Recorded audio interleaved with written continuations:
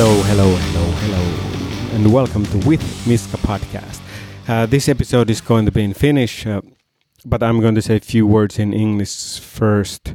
So this is a special episode because this is for the movie Vihanpidot Insanity. I'm interviewing our sound designer Jukka Åkerman, and this episode is also going to be published in Vihanpidot Facebook page.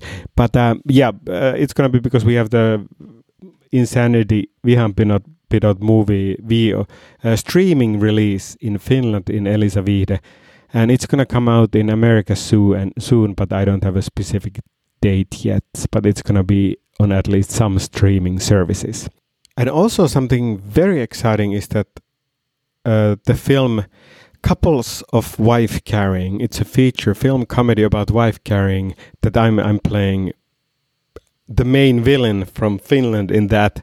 So that has come out in America. So it's in most of the streaming services where you can rent movies. So just go online and put Couples of Wife Carrying and you can rent our film that I'm acting in. It's on Amazon and many other places.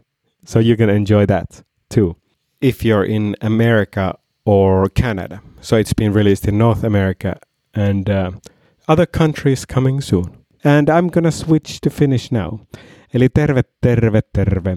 Jukka Åkerman, Vihanpidot elokuvan äänisuunnittelija, on tänään vieraana. Puhutaan Jukan muusikkourasta ja Jukan äänisuunnitteluurasta. Ja tämä on siitä, ja Jukan elämästä ja kaikesta. Tämä on siitä erikoinen jakso, että tämä siis julkaistaan myös Vihanpidot-elokuvan Facebook-sivuilla, koska nyt me saadaan elokuussa, mulla ei vielä tarkka päivä, niin nyt elokuussa Vihanpidot julkaistaan Elisa Viihteessä, eli sinne pääsee vuokrattavaksi niin kuin vuokraamaan sitä elokuvaa, tai ehkä ostamaankin, mä en ole varma, mutta ainakin vuokraamaan ja pääsee lopulta katsomaan netistä. Ja Jukan kanssa puhutaan tosiaan elokuvan prosessista. Muuten kaikki on sillä tavalla, että saadaan Jukan kanssa noita viimeisiä juttuja, että saadaan tuonne Amerikan striimausjakeluihin, mutta nyt keskitytään siihen, että elokuva tulee Elisa Viihteessä. Ja ei muuta kuin kuunnellaan Jukan ja minun keskustelun. Terve Jukka. Kiitoksia, että tuli. Terve. Niin, With Miska podcastin vieraaksi. Kiitos kutsusta. Tämä on mukavaa vaihtelua. Kiva. Vaihtelua mihin? No, vaihtelua tähän kummalliseen kevääseen, joka kääntyi kesäksi ja on kohta kääntymässä syksyksi. Niin sanotaanko näin, että on ollut paljon aikaa pyöritellä asioita ja mietiskellä. Niin hauskaa, että tuntuu, että nyt rupeaa pikkuhiljaa ehkä tapahtuukin jotain. Niin no ensinnäkin siis kerrotko, että mikä sun ammatti on? Mä oon siis äänisuunnittelija ammatiltani ja mä oon keskittynyt tekemään mainoksia ja sitten on jotain dokumenttia, TV-sarjaa, yritysvideoa ja sitä rataa. Ja kun sä sanoit, niin sen takia mä siis, ihan sama, että miksi mä kysyn, mutta sitä meinasin kysyä, että tää kevät, niin miten sä oot sitten tehnyt noita töitä tämän koronan tiimoilta? Teet sä kotoa vai mistä?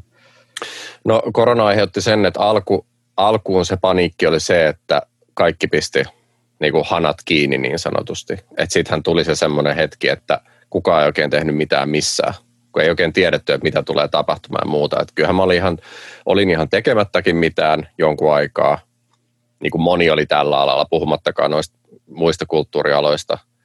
Mutta sitten pikkuhiljaa, kun se pahin paniikki laantui, niin sitten on tehnyt oma kotoa käsin tehdä se, mitä pystyy. Että spiikkiä nyt on etänä vähän tyhmää äänittää ja näin, että sit ne tehdään edelleenkin totta kai sit niin sanotusti paikan päällä ja noudattaen niitä turvallisuusohjeita ja muita, mutta etänä on tehnyt sen, mitä on tehnyt.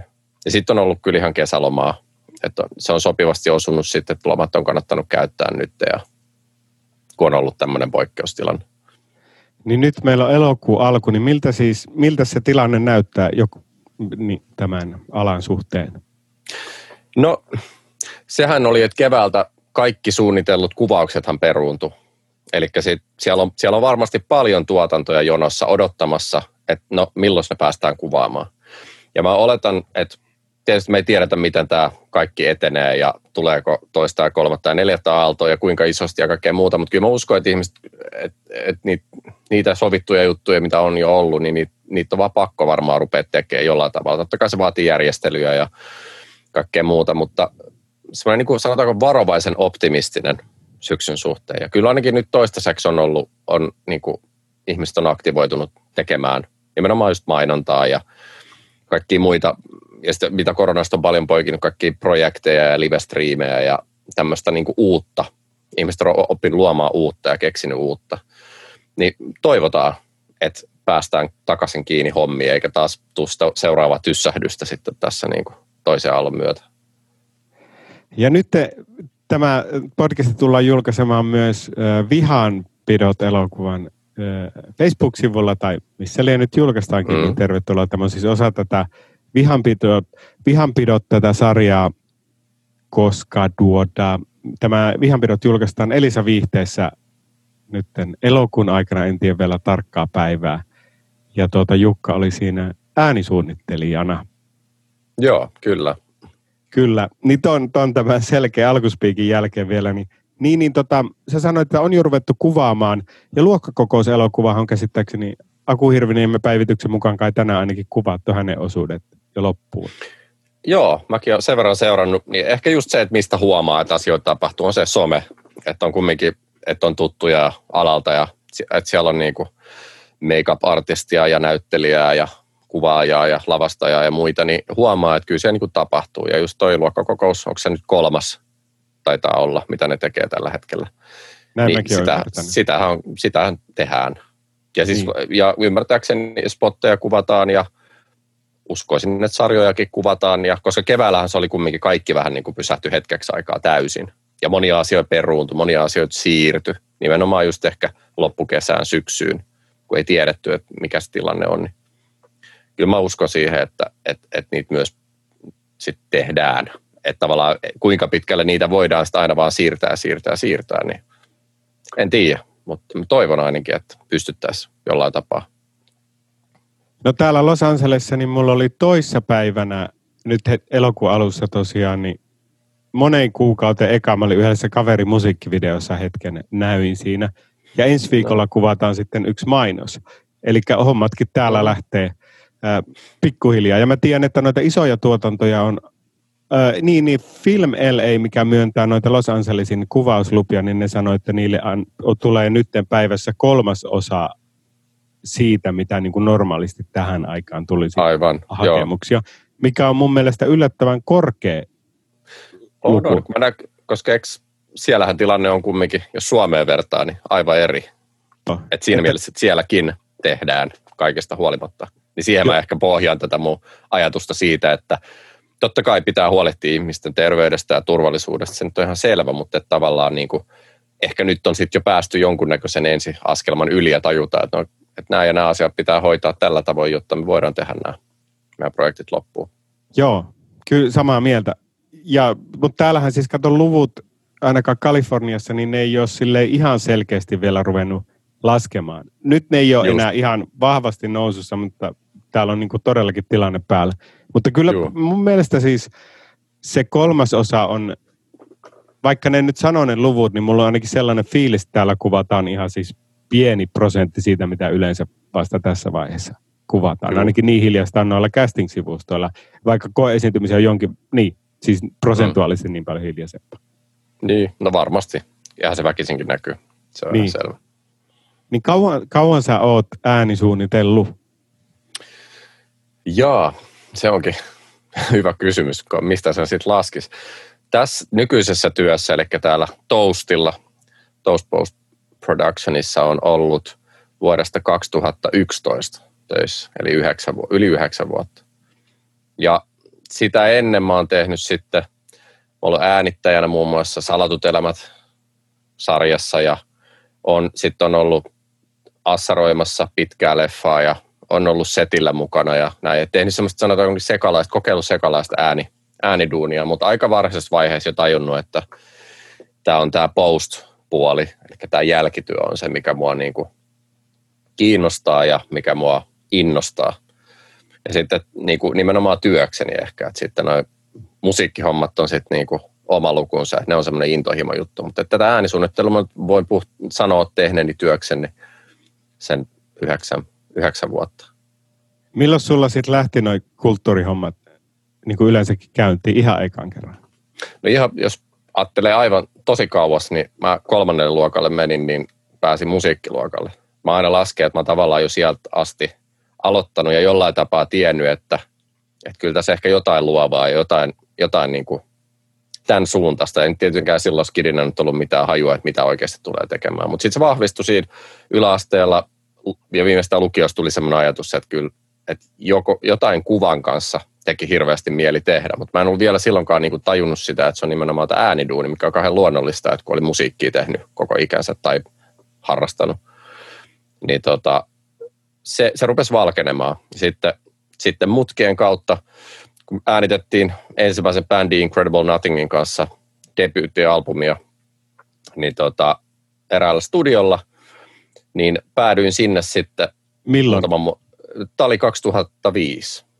Ja mä silloin niin kun, mä tavallaan tiesin, että mä haluan jotain niin kuin myös työkseni, että kiinnostaa tehdä jotain niin kuin tällä saralla, että ääni on niin kuin ruvennut innostaa mua ja Pro Tools softana ja muuta ruvennut kiinnostaa hirveästi. Ja päädyin sitten jeesaamaan parissa pitkässä leffassa Matti-elokuva ja Game Over-elokuvat, jotka tuli silloin, niin vähän dialogileikkausta ja Foley-äänitystä ja semmoista assarointia. Ja muutamassa musaprojektissa oli niin kuin sitten taas siellä penkillä istumassa niin sanotusti, enkä soittamassa. Niin näin sen puolen ja sitten sitten hain opiskelemaan ja pääsin tuonne Stadin ammattiopistoon sitten äänilinjalle. Ja niin kuin, onko se Heltekki? Se on joo Heltek nimeltään. Mä hain myös tuonne taideteolliseen ja oli vähällä päästä sinne, mutta tämä oli sitten se toinen vaihtoehto. No ne on lähekkäin. Ne on vierekkäin joo ja ei se tälle jälkikäteen katsottuna niin oli niin kuin ihan hyvä polku. Et sieltä tuli paljon hyviä ihmisiä, tutustuja, oli hyvät mahdollisuudet kehittää itteensä. Ja sieltä mä sitten päädyin työharjoitteluun tähän nykyiseen työpaikkaan ja täällä ollaan. Et tämmöisiä polkuja pitkin nämä menee monesti, että niin. pitää ottaa vaan vastaan mitä tulee ja tehdä duuninsa mahdollisimman hyvin. Mitä sulla oli ennen sitä musiikkiluokkaa, minkälainen sulla oli ihan niin kuin siis lapsuus ja perhekuva? Ihan lapsuus. Mistä päin sä olet ja kaikkea semmoista? Niin. Siis mä oon ylpeä vantaalainen ja ylpeä korsolainen. Että niin kuin lähtökuopat on siellä syvällä Vantaan lähiöissä. Ja mulla on 2 iskoa, 1 veli. Asuttiin siellä. Sitten on asunut Tikkurilassa Vantaalla ja sitten sen jälkeen niin kuin vuoteen 2003 asti asuin Vantaalla ja sitten on muuttanut vasta niin kuin Helsinkiin. Ja nykyäänhän mä olen espoolainen. Että mä oon kaikki nämä pääkaupunkiseudun kylät käynyt läpi. Joo. Mikä on paras? No, kyllä se Helsingille menee varmaan pisteet tässä vaiheessa. Mä olen Espoossa asunut vasta niin vähän aikaa, niin mun on vaikea sanoa.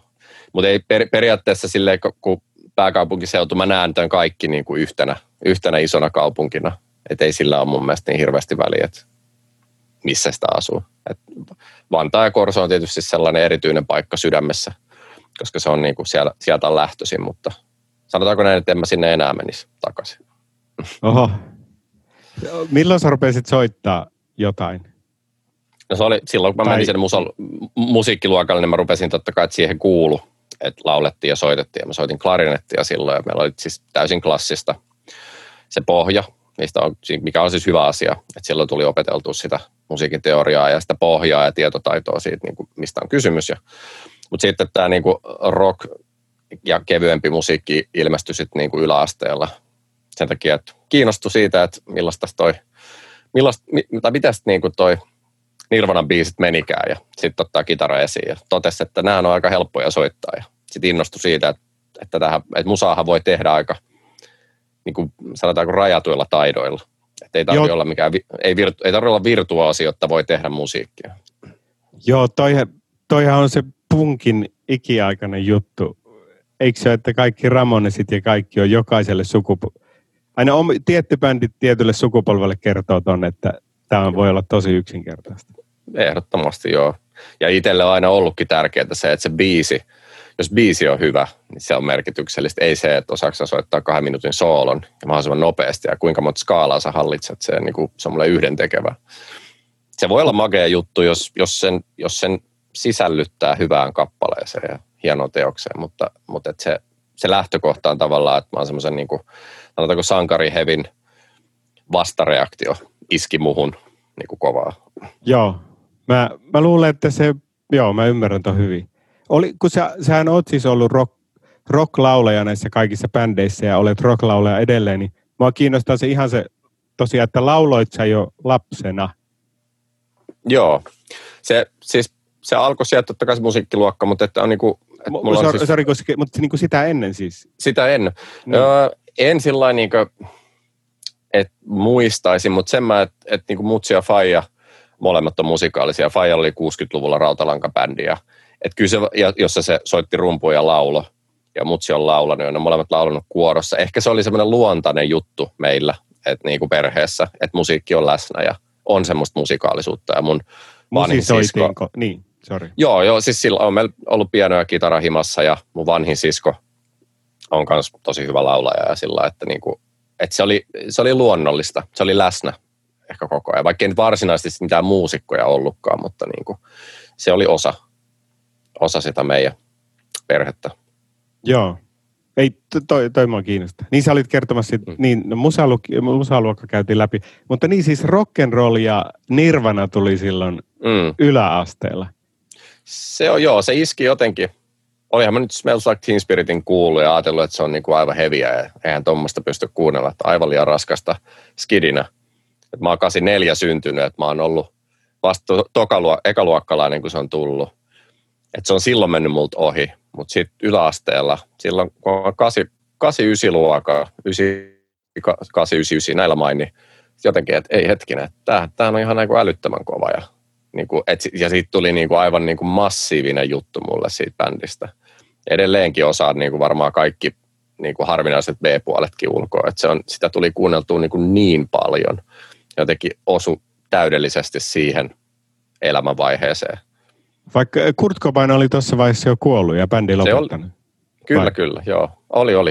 Et 94 se lopetti. Mutta se oli vaan jotenkin niinku se iski. Ja sitten totta kai, että siinä oli yksi yläastekaveri ja hyvä kaveri edelleen, niin oli niinku mukana siinä, että joo, että tämähän on kova juttu. Totta kai sitten saa lisäboostia, mutta kyllä mä sen niinku löysin kumminkin aika itekseni sit jostain. Niinku, että ei vitsi, että tämähän toimii niinku, kuin junavessa, että tämä on niin jotain aivan uskomatonta.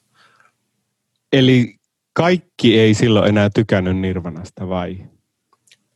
Kyllä mä koen, että se oli silloin jo, se oli just sen kriittisen niin kuin muutaman vuoden vanha juttu varmaan niille, jotka oli silloin kuunnellut sitä silloin, kun se oli pinnalla. Että sitten oli ehkä jopa epätrendikäs aika kuunnella Nirvanaa. Nythän sitä näkee, että H&M:llä myydään Nirvana-paitoja ja tavallaan 90-luvun grunge ja kasarin loppupään niin kuin Gunnarit ja muut, että ne on niin kuin tosi pinnalla. No Gunnarit totta kai, että ne on nyt kiertänyt, mutta siis se, että nyt ne on taas niin kuin jo sen verran vanhoja, että niistä voi jo dikkailla retrofiiliksellä, mutta se iski mulle silloin tosiaan. Ja toki muitakin bändejä oli, mutta siinä oli semmoinen tietty periodi, milloin se oli vaan ja se. Ja sitten totta kai teini-ikäisenä kaikki on mustavalkoista, että se on joko tai. Mä kuuntelen vaan tätä. Ja tää on ainut, mikä on hyväksyttyä. Ja oliko sulla paitoja ja merkkejä ja tällaista? Joo, sieltä kaivettiin jostain kirppikseltä varmaan paitaa, koska ei tietenkään uutena saanut ostaa, kun se ei ole grunge-aatteeseen sopivaa. Ja faija jotain vanhoja paitoja piti pukea päälle ja osoittaa sitä, että mäkin voin olla grunge. Se jotenkin tuli niin vahvasti se ja piti kasvattaa tukka pitkäksi ja blondata se, koska Kurtillakin oli. Joo. Se oli niin kuin hyvin iso semmoinen niin kuin kokonaisvaltainen juttu. Mitä sä olit muuten mieltä nyt, kun tuo Post Malone muutama kuukausi sitten soitti Nirvana-keikan? Näit sä sen? Mä oon nähnyt pätkiä. Joo. Ja se oli hämmentävä hyvä. Tai niinku, että yllätyin, koska se niinku moderni popmusa nyt ei, siellä on helmiä, siellä on jotain Billie Eilishia ja tällaisia, jotka on niinku aivan uskomattoman hienosti toteutettu, mutta niinku suurin osa on aika mitään sanomatonta mulle. Ja Post Malonein biisit on ollut ihan kivoja, sanotaanko näin, mutta ei ne ole herättänyt musta mitään tunteita ja tyyppinä ei ole kiinnostunut mua ollenkaan. Mutta sitten tämän kun mä näin, mä ajattelin aluksi, että ei, että mitä tämä voi olla. Että onko tämä niinku Puddle of Mud coveroimassa About a Girl, jos sä oot nähnyt. Se on tullut esille, mutta mä en ole sitä klikannut. Tiedän, mistä puhut. Kyllä. Eli siis Puddle of Mudin lauleja teki version siitä radio-ohjelmassa. Joo, tai Puddle of Mudin. Joo, ja se meni niin penkin alle, kuin voi vaan ikinä mennä. Mutta Mut joo, ei siis se oli hyvä. Ja yllättävä, ehkä häneltä.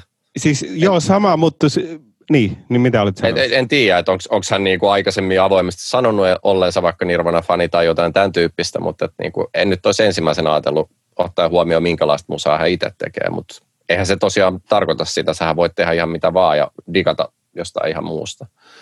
Joo, se oli mustakin outo, kun mä katsoin siinä, en mä koe, että siinä yliluonnollista kanavointia tuli, mutta sellainen fiilis tuli, että nyt niin kuin ekaa kertaa näkee jotain sellaista Kurt Cobain tyylistä essenssiä, jotain sellaista siinä oli, jotain hyvin erikoisen hyvää. Joo. Niin kuin hämmentävää. Niin kuin siis paras Nirvana-coveri, mitä on nähnyt. Kai. Joo, ja siis se ehkä siinä huokuu sitten kumminkin siinä tyypissä semmoinen samanlainen I don't give a fuck asenne, vaikka se tekeekin ihan muuta ja ei varmasti ole toivottavasti yhtä huonossa jamassa ainakaan kuin Kurtti oli, mutta niin kuin ehkä jotain siellä on semmoista samanlaista. Joo, samaa mieltä. Miltä se tuntui ruveta Nirvanan biisiä sitten? Mäkin olen siis kitaralla toki niitä soittanut. Miltä se tuntui niitä esittää, varsinkin jos rupesit laulaa niitä kanssa yläasta? Silloinhan mä en uskaltanut ajatellakaan, että voisi mennä esiintymään mihinkään sen homman kanssa. Mä muistan, että yläaste jossain päättäjäisbileissä mä soitin bassoa, vedettiin Nirvanaa. Et sen verran mä uskalsin. Siis se joku muu laulo silloin vai? Joo, kaveri soitti kitaraa ja laulaa. Mä en ollut silloin vielä kitaraa edes ottanut kunnolla haltuun, mutta ja enkä siis koskaan ole itse asiassa kitaran kanssa ollut mitenkään, että mun tarvitsisi opetella soittamaan mitenkään niin kuin älyttömän hyvin. Mulle riittää se, että mä pystyn tekemään musaa. Mutta siis totta kai se fiilis ylipäätänsä ja tajus, että hei, näitä biisejä voi soittaa ja että mä pystyn soittamaan nämä, niin kuin, että ei vaan sillä niin kuin oikopolkujen kautta, vaan että mä ihan oikeasti pystyn vetämään nämä alusta loppuun. Että ei nämä ole tämän vaikeampia, mutta silti nämä on niin kuin aivan älyttömän hyvin. Niin siitähän se palo syttyy. Ja se on just Nirvanan merkitys mulla oli se, että se sytytti mussa sen palon alkaa tehdä musaa. Ja totta kai sitten rupesi kuuntelemaan muita bändejä ja sitten rupesi kuuntelemaan ehkä vähän, sanotaanko nyt monimutkaisempaa tai niin kuin sävellyksellisesti rikkaampaa musiikkia ja näin, mutta niin kuin, haluatko sanoa jonkun esimerkin? No, mä siirryin siitä sitten niin pikkuhiljaa rupesi tulla enemmän metallia mukaan, että sit kun nu metal aalto oli silloin korkealla, niin sitten tuli Kornia ja Limp Bizkittiä ja muuta, jotka nyt ei välttämättä ole mitään monimutkaisempaa, mutta että sieltä tuli sitten taas jo uusia piirteitä mukaan. Ja sitten rupesi löytyä ehkä, sitten tulee jotain System of a Downia mukaan ja sitten niin kuin tulee jossain vaiheessa Mars Volta, joka on sitten jo ihan prokea. Ja niin kuin, et se oli semmoinen, niin kuin, että se rupesi sitten avautumaan pikkuhiljaa totta kai. Ja Deftonesia tuli kuunneltu, joka ei kumminkaan aina ole puhdasta mitään nu-metallia, vaan että siinä on jo paljon elementtejä mukana. Ja vähän niin kuin monipuolisempaa, sanotaanko se, soitanta ja biisiä rakenteet ja muut. Niin. Mutta se tavallaan just, että kuinka tärkeää on löytää joku semmoinen The Core-tyyppinen bändi, joka niin kuin avaa sen, että niin kuin musiikin tekeminen on, että se merkitsee niin paljon. Tai että mä löysin sen niin kuin Nirvanan kautta. Ja niin kuin edelleen se on mulle ajaton bändi. Että kun mä kuuntelen sitä, siitä tulee nostalginen olla, mutta silti mä kuuntelen sitä, että tämä on edelleen pätevää. Ei tämä ole vanhentunut. Joo, samaa mieltä. Että jos sä kuuntelet muuta 90-luvun tuotantoa, niin se voi vähän kuulostaa siltä, että tämä on pikkusen vanhentunut, tai Eurodancea tai jotain. Sä kuulet, että no, tämä on tehty 20-30 vuotta sitten, mutta joo, se on säilynyt semmoisen ajattomana. Kyllä. Milloin teillä alkoi sitten, milloin sä rupesit ekan kerran bändihommiin ja ehkä niin kuin enemmänkin laulamaan? No, mä rupesin, siis ihan ensimmäinen bändi nimeltään Plain, joka siis Plain, Plain nimellä, niin perustettiin. On a Plane. Joo. Eikö se ole Nirvana-kappale? Se tuli juurikin siitä kyseisestä kappaleesta, tämä bändin nimi. Se oli 2002 vuoden puolelle. Se oli semmoinen, että nuorisotalolla käytiin soittamassa kerran viikossa. Tämä on niin kuin yläasteen jälkeen jo vai? Joo, mä olin lukiossa silloin. Mä just mennyt lukioon, joo. Ja siinä soiteltiin ja siinä oli vähän semmoista niin kuin enemmän nu metal klangia siinä bändissä. Lauloit se siinä jo? Joo, mä soitin ja lauloin ja sitten lopuksi vaan lauloin siinä. Se rupesi menemään enemmän niin kuin sinne niin kuin metalliin suuntaan. Mutta sitten mä tiesin tavallaan koko ajan, että mä haluan tehdä kumminkin niin kuin perustaa rock-bändin enemmän kuin metallibändin. Ja sitten tuon hyvän kaverin Suteniuksen Janin kanssa, jonka kanssa edelleen tehdään musaa. Niin joka teki siis me vihanpitojen tähän teemabiisiin Ikinä riitä, niin mitä se teki siihen? Bassot soitti siihen ja itse asiassa alkutekstibiisiin on myös tehnyt bassot. Niin kuin hän on basistitaiteilija nykyään, niin tiedän, että jos tarvii jotain sen tyyppistä, niin totta kai mä nyt ensimmäisen häneltä kysyn. Mutta joo, hänen kanssaan silloin me lukiossa oltiin joskus Kirinäkin, molemmat ollaan Korsosta, tiedettiin toisemme, mutta sitten lukiossa, oltiin samassa lukiossa ja sitten päädyttiin juttelemaan ja tajuttiin pian, että molemmat haluaa tehdä ja musaa ja perustettiin sitten meidän niin kuin varsinainen ensimmäinen bändi Incredible Nothing.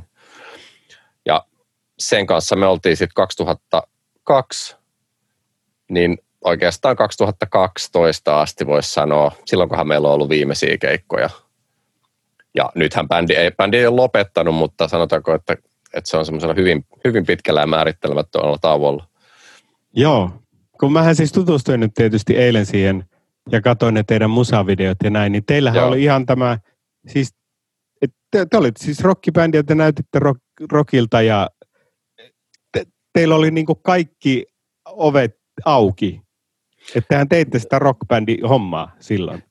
Joo, ja varsinkin silloin alku 2002 ja 2003, 2004 ehkä vielä, niin siis aivan semmoisella niinku päättömällä nuoruuden voimalla ja raivolla puskettiin eteenpäin ja käytiin soittamassa kaikki mahdolliset keikat ihan sama missä. Ja oli silloin niin kuin englanninkielinen vaihtoehto musa oli kumminkin niin kuin vähän koholla. Siellä oli kumminkin Negativeä ja Himmi oli iso ja Nightwish oli mennyt isosti. Ja siellä oli sellaista niin kuin Bubbling Under ja Lovex ja mitä näitä kaikkia bändejä, Bloodpit ja muuta.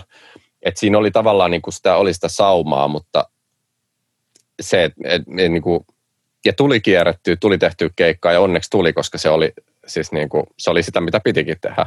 Ja tehtiin musaa. Ja oli jonkun verran kuuntelijoitakin ainakin niin kuin näillä PK-seudun keikoilla, mutta se on niin kuin oma lajinsa lähteä puskemaan ja puristamaan tuolta, varsinkin alternatiivimusiikilla. Mutta että se niin kuin tehtiin ainakin niin kuin sillä tavoin, kun haluttiin. Et niin kuin ei myöskään kumarreltu oikein mihinkään suuntaan. Näin jälkikäteen ajatellaan, niin olisi voinut ehkä vähän niin kuin miettiäkin, ettei nyt kaikille käy niin kuin sanomassa, ei nyt haistattelemassa, mutta vähän semmoinen rokkikukko-asenne saattoi olla itse kullakin meistä päällä. Olitteko te millään, miten toi levyyhtiö ja management-puoli oli teillä? No ei meillä ollut mitään iso, meillä oli pienesti mentiin ja niin kuin hyvin omaehtoisesti, kun me haluttiin pitää kiinni itse. Että niin kuin, niin mä en muista milläköhän nimellä, oliko se Perfection Records vai mikä, mutta joka tapauksessa ihan sillain niin kuin tietyn piirin voimin äänitettiin levyä ja julkaistiin ja koitettiin, mutta ei me koskaan oltu millään isommalla lafkalla tai millään niin kuin varsinaisella, sanotaanko levytysdillä ei menty, että hyvin niin kuin omaehtoisesti tehtiin. No mites kato kun mähän ei silloin niin kuin teitä tiennyt, mutta nyt kun mä katsoin, niin kuin sanoin, että siinä oli mun mielestä koko paketti koossa ja kaikki hyvin, niin miten toi sitten menee? Te kiersitte siellä Suomessa, teitte levyjä, mitä sitten tapahtuu? Sittenhän siinä tapahtuu sitä, että se oli niin kuin keikkoja, niin kuin meillä oli se ajatus, että koska me oltiin niin kuin rockbändi ja niin kuin pyrittiin sillä energialla tavallaan niin kuin tuomaan itsellemme nimeä tai sille, ja se oli varmasti, että live-esiintyminen oli se juttu, että niin kuin mikä juonsi sieltä Nirvanasta, että siinä on sitä jotain niin kuin ekstraa.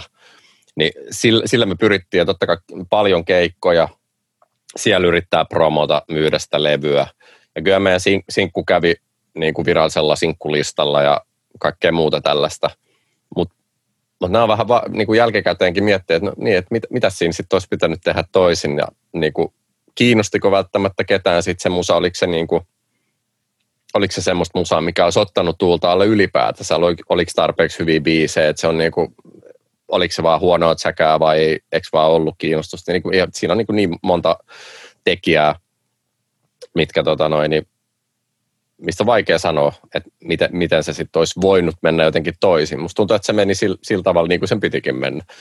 Miksi te lopetitte sitten? No siis kyllä me kumminkin aika pitkäänhän me tehtiin. Että sitten toinen levy tuli se nyt 2007.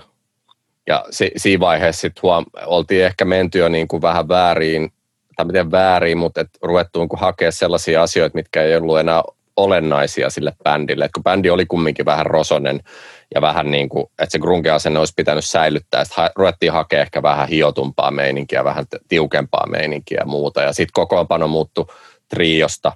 Alun perin oltiin 4-henkinen, sitten oltiin trio pitkään, mikä oli tavallaan se niin kuin ydin, että ollaan triona ja kohkataan tuolla. Ja sitten oltiin lopussa 4-henkinen bändi. Niin ehkä se vaan joku punainen lanka kenties hävisi jossain vaiheessa ja sitten rupesi tulee elämässä muutoksia. Mullekin tuli ensimmäinen muksu syntyi 2008 ja toinen muksu 2010 ja sitten, että kyllähän ne niinku muuttaa paljon sitten niinku elämää. Joo. Ja sitten jos se tavallaan niinku se palo sitten ehkä vähän hiipuu tai kadottaa sen tai jotain muuta ja rupeaa vähän niinku kiinnostaa. Bändin jäsenillä voi tulla vähän, että ei olekaan enää niin yhtenäinen se visio siitä, mitä pitäisi tehdä. Siihenhän se monesti sitten kaatuu. Niinku, eikä sillä lailla, että me ihmisinähän me ollaan koko ajan edelleen tekemisissä. Niinku bändikaverit on edelleen mun niinku lähintä piiriä, mutta että se musiikki onkin eri asia. Se ei välttämättä enää sitten niinku ole, tai se niinku, ne intohimo siihen tai näkemykset tai mikä ikinä se onkaan, niin saattaa lähteä vähän eri suuntiin. Me oltiin kuitenkin niin nuoria, kun me aloitettiin. Me ollaan oltu niinku, perustettu se, mä oon ollut semmoinen 17. Niin kyllä siinä kerkeä ihminen muuttuu. Kyllä. Oliko se joku, minkälainen se oli se sitten, kun te teitte sen päätöksen lähinnä taulun? Niin, no musta tuntuu, että se oli vähän semmoinen vaan niinku prosessi. Että se vaan tavallaan liuku sinne. Et pikkuhiljaa, että ei olekaan treenejä ja ei olekaan keikkoja ja pikkuhiljaa vaan niinku homma vähän niin kuin loppuu. 2012 oli jo aika, siis muistaakseni silloin ollaan soitettu vika keikka, tai viimeisin keikka, mutta sitä edellinen keikka, niin en mä muista milloin se olisi ollut, että siinäkin on ollut jo pitkä tauko välissä. Miten taloudellisesti, että millä te elätitte sen bändiajan itseänne? No siis kyllähän siinähän ollaan opiskeltu ja sitten käyty duunissa välillä ja sehän on ollut ihan niinku miinusmerkkistä hommaahan toi on niinku tehdä tollaisia, että kun kaikki pitää niinku käytännössä kumminkin maksaa itse. Että oli siinä niinku joitain ihmisiä ympärillä ja just noissa studiojutuissa ja muissa saatiin tehdä sitä, ei meillä olisi ollut varaa niitä kaikkia maksaa, mutta vähän semmoisella niinku, että teissä on jotain ja tehdään yhdessä ja tämän tyyppisiä oravan nahkakauppoja varmasti tehtiin, mutta niinku että aina keikkareissulle kun lähti, niin sen tiesi, että on niinku omasta pussistahan tässä mennään. Mitä töitä niinku, sä niin sori, sano vaan. Joo, niin, siis sillä lailla, että sinne mentiin vaan sen takia, että halusi mennä keikoille ja promoomaan sitä kuuluisaa näkyvyyttä. Niin, kyllä. Millä nämä keikat maksetaan. Et siellä se oli hienoa, jos oli safkat ja koribissejä ja joskus saattoi olla majoitus, niin ai että kyllä, niillähän mentiin jo pitkälle. Mutta siksi mä siis puhun tästä, koska toi rock-unelma on mulla ollut se ihan se eka. Niin, mutta totahan se niinku, toihan on sitä itteensä, että pienellä pakulla mennään. Nimenomaan. Paku, sinne ängetään kaikkia. Sitten tilataan jostain paitoja myyntiin ja yritetään saada niistä vähän rahaa. Ja siis sitä se on. Ja on se varmasti, mä veikkaan, että se on nykyäänkin. Ei se niin kuin muutu. Nykyään tietysti se, että julkaisukanavat on muuttunut ihan totaalisesti. Silloin CD oli vielä se juttu. Eihän nykyään niin kuin, jotkut voi tehdä niin kuin läpällä CDn tai sitten vinyyli, mikä on totta kai jo ihan niin kuin hyvä formaatti ja järkevä ratkaisu. Mutta niinku, se on muuttunut, mutta en mä usko, että keikkailussa ja siinä niinku rockin tekemisessä mikä on muuttunut. Ja toivottavasti ei muutukaan, sen kuuluu olla. Nyt korona-aikana bändit on kusessa suoraan sanoen isotkin bändit, kun ei pääse soittaa, niin se on surullista. Mä itsekin kaipaan mennä katsomaan bändejä livenä, mutta se touhu varmasti pysyy samana. Eli sä sanoit, että noin 2012, kun se loppuu. Joo, no mä muistelen, että silloin meillä oli viimeinen veto jossain stadissa. Ja sä olit silloin aloittanut jo noi äänisuunnitteluhommat jopa tässä firmassa, Toastpost. Joo, kyllä. Niin mikä sun musiikkiura on niin kuin siitä jatkuu tähän päivään? No siinä oli sitten, niin kuin sanotaanko sen jälkeen, kun ei ollut tosiaan ton Inkin kanssa, ei ollut mitään, niin siinä oli hiljasta. Se oli oikeastaan pari vuotta. Sitten Henkko elämänmuutoksien takia tuli vähän enemmän omaa aikaa ja sitten juurikin tämä Jani, josta mä mainitsin, niin sillä oli toinen bändi nimeltään 606 ja ja mä olin niinku ollut äänittämässä niitä jotain demoja ja muuta ja totta kai pidettiin yhteyttä ja muuta ja sitten kun itselle tulikin enemmän aikaa ja tajus, että niinku oikeasti tämä musiikki, että kun on ollut niin pitkään tekemättä, nyt on pakko päästä tekemään, niin sitten mä lähdinkin siihen bändiin mukaan. Ja niinhän siinä sitten kävi, että siinäkin tietysti jonkun verran muutoksia tapahtui jäsenistössä ja sitten päädyin siinäkin sitten kitaristilaulajaksi loppupeleissä. Meitä oli itse asiassa 2 laulajaa siinä vähän aikaa ja oli yksi Pyry oli siinä mun kanssa ja me vedettiin 2 laulut ja sekin oli ihan hauska juttu, mutta sitten jossain vaiheessa sitten vaan todettiin, että homma ei välttämättä toimia ja aikataulut osu yksin ja muuta ja sitten päädyin takaisin tavallaan siihen, mitä olin tehnyt aikaisemminkin, eli kitaristilaulajaksi bändiin.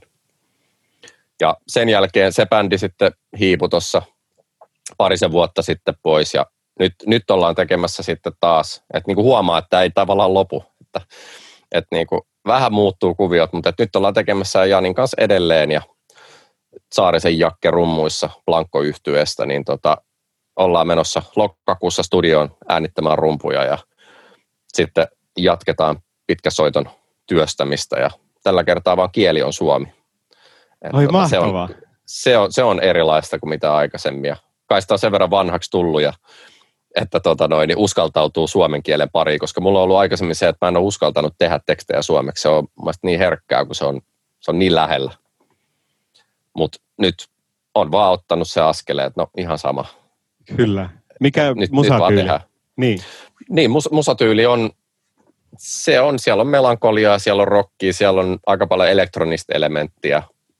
Kyllä siellä välillä mennään vähän nopeammallakin tempolla, mutta se on hirveän vaikea. En mä tiedä mitään genreä, mitä se voisi olla. Mutta jos jotain, niin modernia melankoliseen suuntaan kallella olevaa rockia. Joo. Niin mä kuuntelin noita biisejä, niin kyllä noissa valtaosassa sun biisissä sellainen tuska tai masennus tai sellainen raskaus on. Oletko samaa mieltä? Niin. Joo, siis mä veikkaan, että se on ihan vaan sitä, että niistä sellaisista tunteista ja sellaisista vesistä on tärkeämpää, ehkä helpompaakin, mutta tärkeämpää jotenkin niin kuin ammentaa. Et mä en, silloin kun mä oon onnellinen tai mulla on hyvä olla, niin silloin mä en ole mun mielestä luovassa tilassa, silloin mä oon vaan onnellinen ja tyytyväinen. Silloin mulla ei ole tavallaan tarvetta purkaa sitä, mulla on ehkä tarve nauttia siitä. Niin kyllä mä huomaan sen, että se, ja niin kuin mä sanoisin, ehkä se, että millaisia bändejä mä oon kuunnellut ja millaisesta musasta mä oon tykännyt, niin se sama tematiikka toistuu siellä. Ehkä se on myös osittain opittua. Joo, kun sun äänessäkin, totta kai se on valintaa biisistä riippuen, mutta siinä kuuluu semmoinen aika iso semmoinen tuska tai melankolia monissa biiseissä. Joo. Se laulaa. Ja siellähän on paljon sitten totta kai se, että kun Nirvanasta oli puhe, niin mikä toinen iso bändi mulle on, niin se on Muse.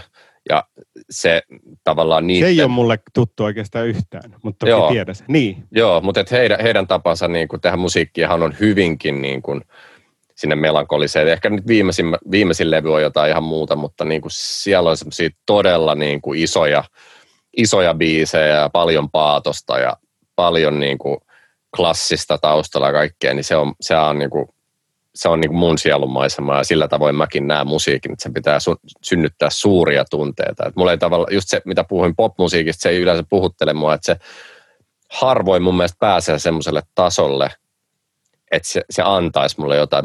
Mä koen, että musiikin pitää aina antaa jotain. Se on eri asiassa, että menet baariin ja kuuntelet niin tasabiittistä jumputusta, niin se sopii sinne. Mutta niin. Jos sä kuuntelet musiikkia, niin mä ainakin kaipaan jotain semmoista isompaa ja sellaista, mikä herättelee mussa jotain tunteita. Kyllä. Monesti se menee sinne tummemman puolelle tai melankolian puolelle tai sellaisiin vaikeampiin tunteisiin. Elätkö sä omassa elämässä tai onko sulla vaikeeta? Välillä joo. Siis mä oon kärsinyt niin kuin ahdistus- ja paniikkihäiriöstä niin kuin pitkään, joka nyt on onneksi niin kuin sen kanssa on oppinut elämään ja sitä on oppinut kontrolloimaan, mutta on kokenut sen ja on niin kuin lähipiirissä on ollut ihmisiä, joilla on ollut ahdistusta tai masennusta ja se, että kun tekee musaa ja pyörii tuolla niin sanotusti luovissa piireissä, niin siellä vaan on tosi paljon ihmisiä, joilla on niin kuin henkisiä haasteita. Niin, ja totta kai siinä on se, että siinä on omaa kokemusta, siinä on mitä on nähnyt muualta. Niin kuin, ja niistä asioista haluaa kertoa, haluaa puhua ja niistä on tärkeää kertoa ja puhua. Sä sanoit, että sä oot saanut noita asioita hoidettua tai kontrolliin, niin kuinka? Se vaatii pitkää aikaa. Sitten se vaatii ihan semmoista itse tutkiskelua, niin kuin itse tiedostamista, rauhoittumista ja niin kuin, terapiaa mä en ole käynyt, mutta semmoista niin kuin, siis siinä menee aikaa joka tapauksessa ja kyllä siinä tarvii lääkitystä ja kaikkea muutakin sen, että niin kuin, että se ei pitäisi olla, kun nykyyhteiskunnassa on monelle hirveän iso tabu vieläkin puhua tommosista asioista tai myöntää, että nämä on aika niin kuin, nämä on yhtä lailla hoidettavia sairauksia kuin että jos menee jalka katki, niin että sä jää yksin himaa sen kanssa ihmettelee, vaan sä menet lääkäriin ja lääkäri neuvoo sua ja sä mahdollisesti syöt siihen lääkkeitä ja näin, mutta aikaa se vaatii mun mielestä eniten ja sitä semmoista itse tutkiskelua. Kerrotko minkälaista se on? Siis se on ja mulla se oli pahimmillaan siis se, että niin kuin rupesi välttelemään metroa, rupesi välttelemään hissejä, aina portaat, ei ikinä metroon ja niin kuin, jos meni vaikka junalla pidemmän matkan, niin saattoi rupea ahdistaa, kun se juna lähti liikkeelle. Kun tiesi, että milloin mä voin jäädä täältä pois. Ja kontrollin puute ja sellaiset asiat. Se niin kuin oli tiettyjä asioita, mitä rupesi ihan aivan välttelemään. Lentomatkailu oli ihan tuskaa. Ja, niin kuin, että se aiheutti sellaisia pelkoja, mitä etukäteen jo tiesi, että ei vitsi, että mun pitää mennä vaikka. Tämä on korkea talo, mun on pakko mennä hissiin. Että tästä ei tule yhtään mitään. Mä en voi käyttää portaita. Että mulla ei ollut mitään sellaista sosiaalisen kanssakäymisen pelkoa tai mitään, että mä en voi mennä kauppaan tai mitään semmoista onneksi. Mutta mulla oli tommosia tiettyjä juttuja, mitkä oli niinku sit aivan, että saman tien sydän rupeaa hakkaamaan ja tuntuu, että ei saa happea ja kylmä hiki tulee. Eli niinku, tuohon ei liittynyt ne muut ihmiset, vaan enemmänkin se suljettu tilako. Joo, ja kontrollin puute. Se, että mä en voi kontrolloida jotain tilannetta. Et mua ei pelota lentäminen, mutta mua ahdistaa istua se putkessa, kun mä en voi päättää, milloin se kone laskeutuu. Jos sä niin tekee tämmöisen karkean. Joo. Ja sehän on kaikki pään sisällä ja se niin kuin, kaikki tapahtuu puhtaasti siellä. Ja sen tiedostaa siinä hetkessäkin, jos tulee paniikkikohtaus, mutta sä et voi, sun kroppa vaan toimii sillä tavalla, sun aivot vaan toimii sillä tavalla. Joo, niin kyllä mä tiedän, on muakin tietyissä tilanteissa alkanut ahdistaa, niin se on niin kumma, kun se reaktiohan voi olla hyvinkin fyysinen, vaikka se tulee vaan pään sisältä. Niin. Se on nimenomaan se, ja sit kun se on fyysinen, niin se ruokkii sitä. Kyllä. Että se lähtee, niin kuin se on vähän semmoinen niin lumipalloefekti. Syke nousee, niin se ei sit vaan sormiin napsauttamalla laskekaan alas. Ja tuntuu, että nyt ei saa happea, niin sä et voi vaan sanoa itsellesi, että ei, kun ei tässä ole mitään hätää. Sehän on totta sulle siinä hetkessä, se kaikki. Oliko tuossa päihteillä merkitystä? Tai liittyykö ne tuohon? Ei se ei tullut niin kuin, että mä en ole itse alkoholia kummempaa päihdettä käytä. Että se ei, niin kuin, mutta sanotaanko, että alkoholihan ei tee yhtään hyvää sillä asialla. Että krapula ei varsinkaan niin kuin helpota sitä olotilaa. Että humalatila voi näennäisesti helpottaa sitä hetkellisesti, mutta ei se on niin kuin aika suuri virhe. Ja monihan tekee sitä, moni rupeaa lääkitsemään omaa henkistä huonoa oloa päihteillä tai viinalla tai millä tahansa. Ja se on niin kuin sit tuhoon tuomittu reissu se.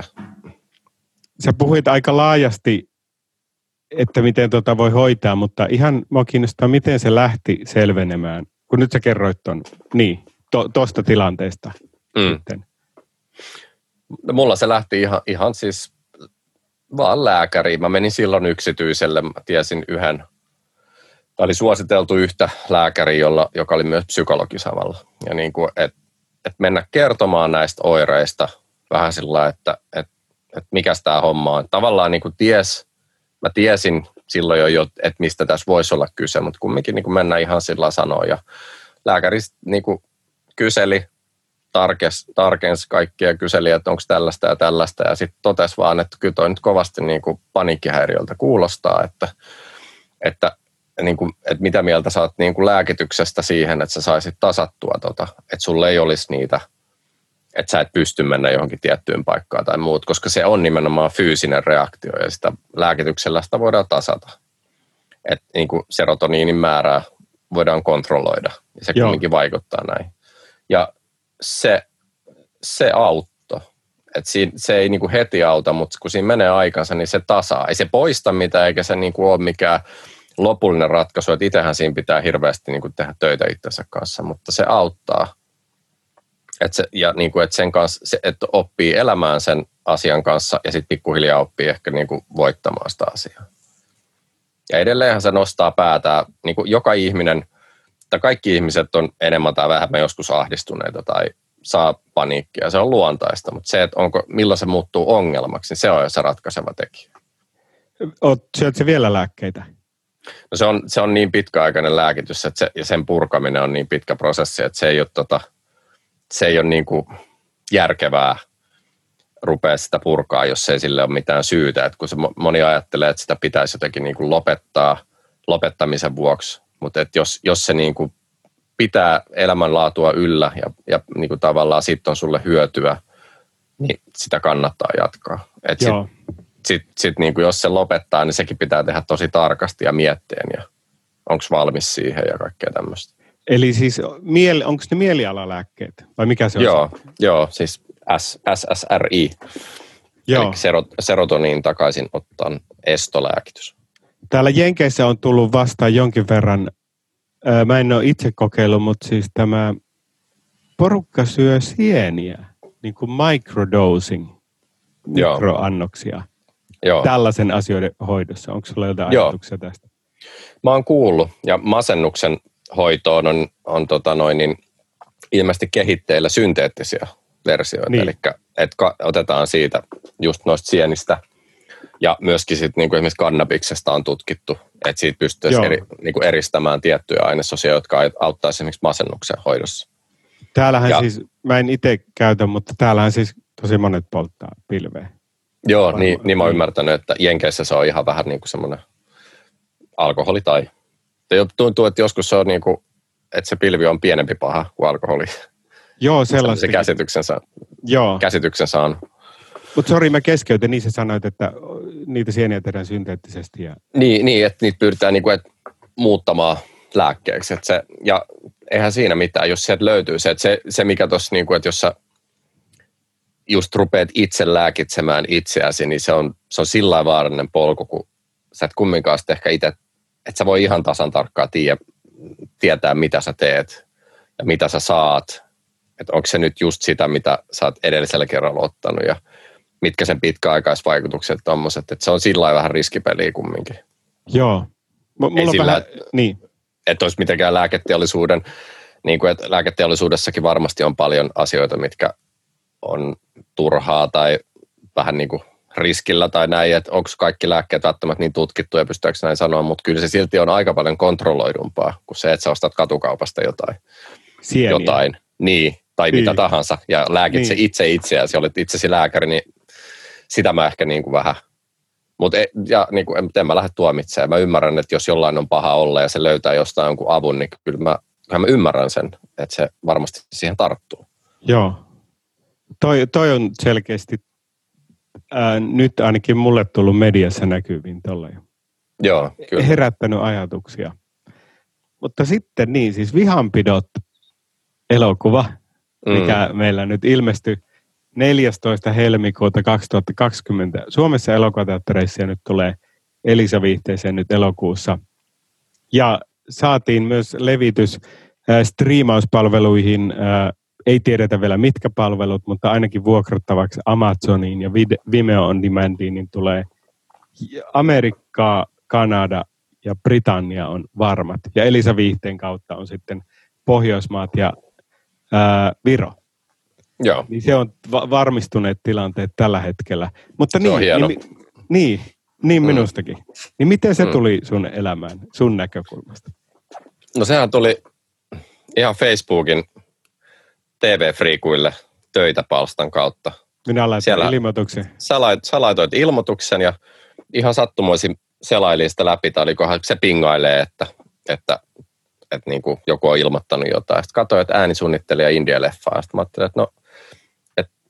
mä ajattelin, että tämä voisi olla niin kuin piristävä juttu. Että totta kai leffoja olisi kiva tehdä enemmänkin, mutta se on Suomessa varsinkin aika pienen porukan hommaa. Ja niin kuin, tämä on pieni maa. Täällä on jo aika paljon äänisuunnittelijoita. Ja sitten mä ajattelin, että tämä niin kuin projekti kuulostaa sellaiselta just, että tämä voisi olla oikeasti niin kuin piristävä ja mielekäs.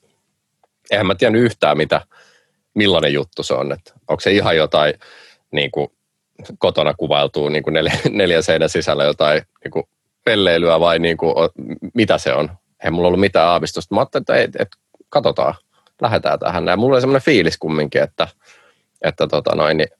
nyt pitää vaan niin kuin kysyä, että mikäs meininki. Sittenhän se lähti siitä eteenpäin. Ruvettiin keskustelemaan, että mistä on kyse ja mitä pitäisi tehdä ja about milloin ja mitäs siinä sitten meni. Joku kuukausi ehkä ja sitten sovittiin, että ruvetaan tekemään. Joo, jotenkin näin. Siellä oli muutama muukin ehdokas, mutta sä olit niin kuin sopivin tähän. Ehdottomasti. Joo. Ja sitten taisit laittaa jotain näytille ja totesin, että joo, että lähdetään ehdottomasti tekemään. Kyllä. Ja sitten siinä oli myös alkuvaiheessa se, että kun me saatiin Amerikassa päästiin festareille, niin siinä tuli aika yllättävän kiire-aikataulu sen ekan version, festariversion tekemisessä. Joo, niin tuli. Et mä olin onneksi kerennyt tehdä sitä, niin kuin sanotaan, tämmöistä perusduunia, tämmöistä teknistä, että putsata dialogiraitaa, tai tämän tyylilajin myötähän se oli aika lailla niin kuin myöskin, atmot ja dialogi ja kaikki oli sidottu aika lailla samaa. Mikä on atmo? Atmosfäärit, eli siis vaikka suhinat, kohinat ja askeleet ja muut, että kun se oli tommonen niin kuin itse kuvattu tyylilaji. Niin found footage. Niin se on niin kuin, se on tyylilajille ominaista sitten, että myöskin ne äänet istuu siihen maailmaan. Et ei yritetä tehdä siitä liian niin kuin ns. Hyvän kuulosta, koska sitten se ei istu siihen, että pitäisi olla itse kuvattua. Sitten totta kai niin kuin efektit ja muut on oma erikseen, mutta rupesin siivoamaan sitä ja tasoittelemaan ja katsomaan ongelmakohtia ja tällaista. Mutta se tuli se festariversio. Et olin onneksi siinä pisteessä, että saatiin se niin kuin jonkunlaiseksi, että pystyi niin kuin hyvillä mielin pistää se eteenpäin. Ja totta kai siinä jäi paljon vielä korjattavaa, mutta sitten ne nyt saatiin sitten tehtyä Suomen enskariin varten. Joo, se oli vallan riittävä ja hyvä se festariversio. Musta se oli hyvä, että me jouduttiin tekemään se, koska mehän tehtiin aika isoja taiteellisia muutoksia siihen äänisuunnitteluun, koska mä olin pystynyt näkemään sen yleisön kanssa. Muistatko, kyllä. Niin se oli niinku todella tärkeä osa sitä prosessia. Mä luulen, että siitä tuli parempi. Niin kuin, että eka versio. Niin. Joo, ja kyllä se vähän niin kuin testiyleisötyyppinen. Sehän se just on, että jotenkin niin kuin, ja sulle varmaan ehkä ennemminkin, että sä näit sen sitten niin kuin isolta kankaalta ja äänet kovalla ja näin, että kyllä. Mikä se siinä oli on. Tärkeä. Joo, ehdottomasti. No mites, mä oon siis tietoinen, että minkälainen sekasotku niitä tiedostoja tuli sulle, mutta minkälainen se sun kokemus oli siitä paketista ja järjestelystä ja siitä kaikesta, mikä sulle mä lähetin? No siis aluksihan siis se, että kun projekti oli kumminkin, te olitte kuvannut jo jonkun aikaa sitten ja te olette tehnyt paljon, niin kuin moni henkilö oli tehnyt eri asioita siinä välissä ja niin mä hyppäsin sitten vasta niin viime kädessä tavallaan kelkkaan, niin olihan se siis jossain vaiheessa joku pätkä, minkä sä laitoit, ja sitten mä yhdistelin niitä. Mä katsoin, että täällä on näitä raitoja niin kuin aivan tolkuton määrä, ja offline-soundeja, ja että pitäisikö mun säästää näitä ja sillä lailla, että mulla kesti aika pitkään ennen kuin mä niin kuin hahmotin, että mitä siinä leffassa tapahtui, millainen se on kokonaisuutena, kun mä rupesin keskittyä niin kuin liian pieniin yksityiskohtiin. Ja että siinä meni aikaa, että mä tavallaan pääsin sisään siihen projektiin, että mistä tässä elokuvassa nyt on kyse ja mitäs mä nyt rupesin rakentaa tätä äänellisesti, mutta sitten siinäkin mielessä ehkä se eka versio oli hyvä, että se piti saada pakettiin, se piti tehdä jonkunnäköinen kokonaisuus ja sen jälkeen oli paljon helpompi. Sitten mä muistin jo, että miten tämä elokuva niin kuin alkaa, mikä on keskikohta, missä on niin kuin käänteen tekeviä juttuja ja muita, että se pystyy rupeamaan miettimään sitä myös niin kuin äänellisesti. Ja sitten, että niin kuin musat esimerkiksi alkutekstiin tein biisin ja näin, niin sitten niin kuin, että sai jotenkin siihen niin kuin, tunnelma, että niin kuin löysi jonkun jujun siitä, että tämmöinen tunnelma tässä elokuvassa pitäisi olla.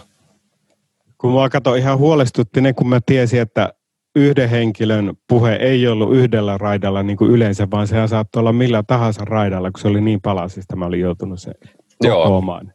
Niin oliko se ihan kauhea?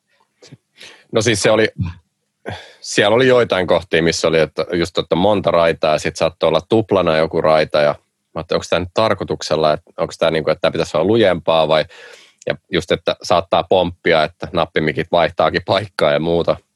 Mutta se on onneksi semmoista hommaa, mitä se tekninen puoli, mitä mä oon tehnyt niin kauan niin kuin tätä työtä, niin tämä tekninen osaaminen mulla on kumminkin, niin kuin sillä vaikka itse sanonkin, niin mä oon siinä nopea.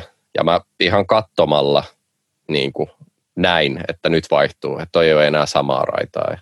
Niin mä pystyin tehdä aika paljon ratkaisuja ihan niin kuin vähän niin kuin kuuntelematta lennossa. Että toi on turha raita ja toi on varmaan kameran mikki ja tossa on nappimikki.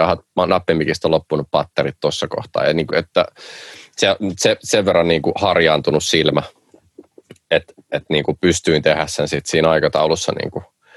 Mut ainahan nämä on, kyllä mä sen tiesin, että kun tehdään India-projektiin, niin se on India. Että eihän se silloin, niin kuin, että sitä tehdään enemmän tunteella kuin, niin kuin että kaikki olisi aivan vimosen päälle ja kaikki on laitettu ihan sillä lailla, että tosta vaan tekemään. Kyllä. Ja kun mullakin on ollut, että mä oon joutunut jokaisen prosessin, elokuvan jokaisen vaiheen niin oppimaan, en tehnyt ekaa kertaa, niin siinä on tullut aika paljon erehdyksiä. Ja kyllä, varmasti. Niin kuin nythän me ollaan tässä, mä vaihan tässä samalla tuon lamppuun patterin, niin nythän me ollaan siinä vaiheessa, että me opetellaan 5.1 eksporttia sinne Jenkkeihin tekemään. Joo. Eli voitko kertoa, mikä se 5.1 on? 5.1 on siis surround-ääni, eli monikanava ääni, joka siis elokuvateattereissa nykyään on käytännössä 7.1, mutta niin kuin 5.1 on siis se, että meillä on keskikaiutin, mistä yleensä tulee dialogi ja kaikki informaatio. Sitten meillä on left- ja right-kaiuttimet, missä on paljon näitä atmosfäärejä, siellä on musiikki, siellä on tämmöiset leveämmät asiat. Yksittäiset tehosteet on monesti nekin keskellä. Sitten meillä on takakaiuttimet, missä on yleensä sitten niin kuin sitä atmosfääriä, tai sitten jos on tämmöisiä panorointiefektejä, että joku auto ajaa takaa vaikka kamera ohi tai ajaa edestä kamera ohi taakse, niin se ääni seuraa sinne. Ja sitten meillä on vielä se .1, joka on sitten tämä sub-kanava, eli mistä tulee kaikki ne pelkästään matalat taajuudet, mitä jotkut suuret Hollywood action-leffat on täynnä. Niin. Että sehän jyrisee käytännössä koko leffan läpi.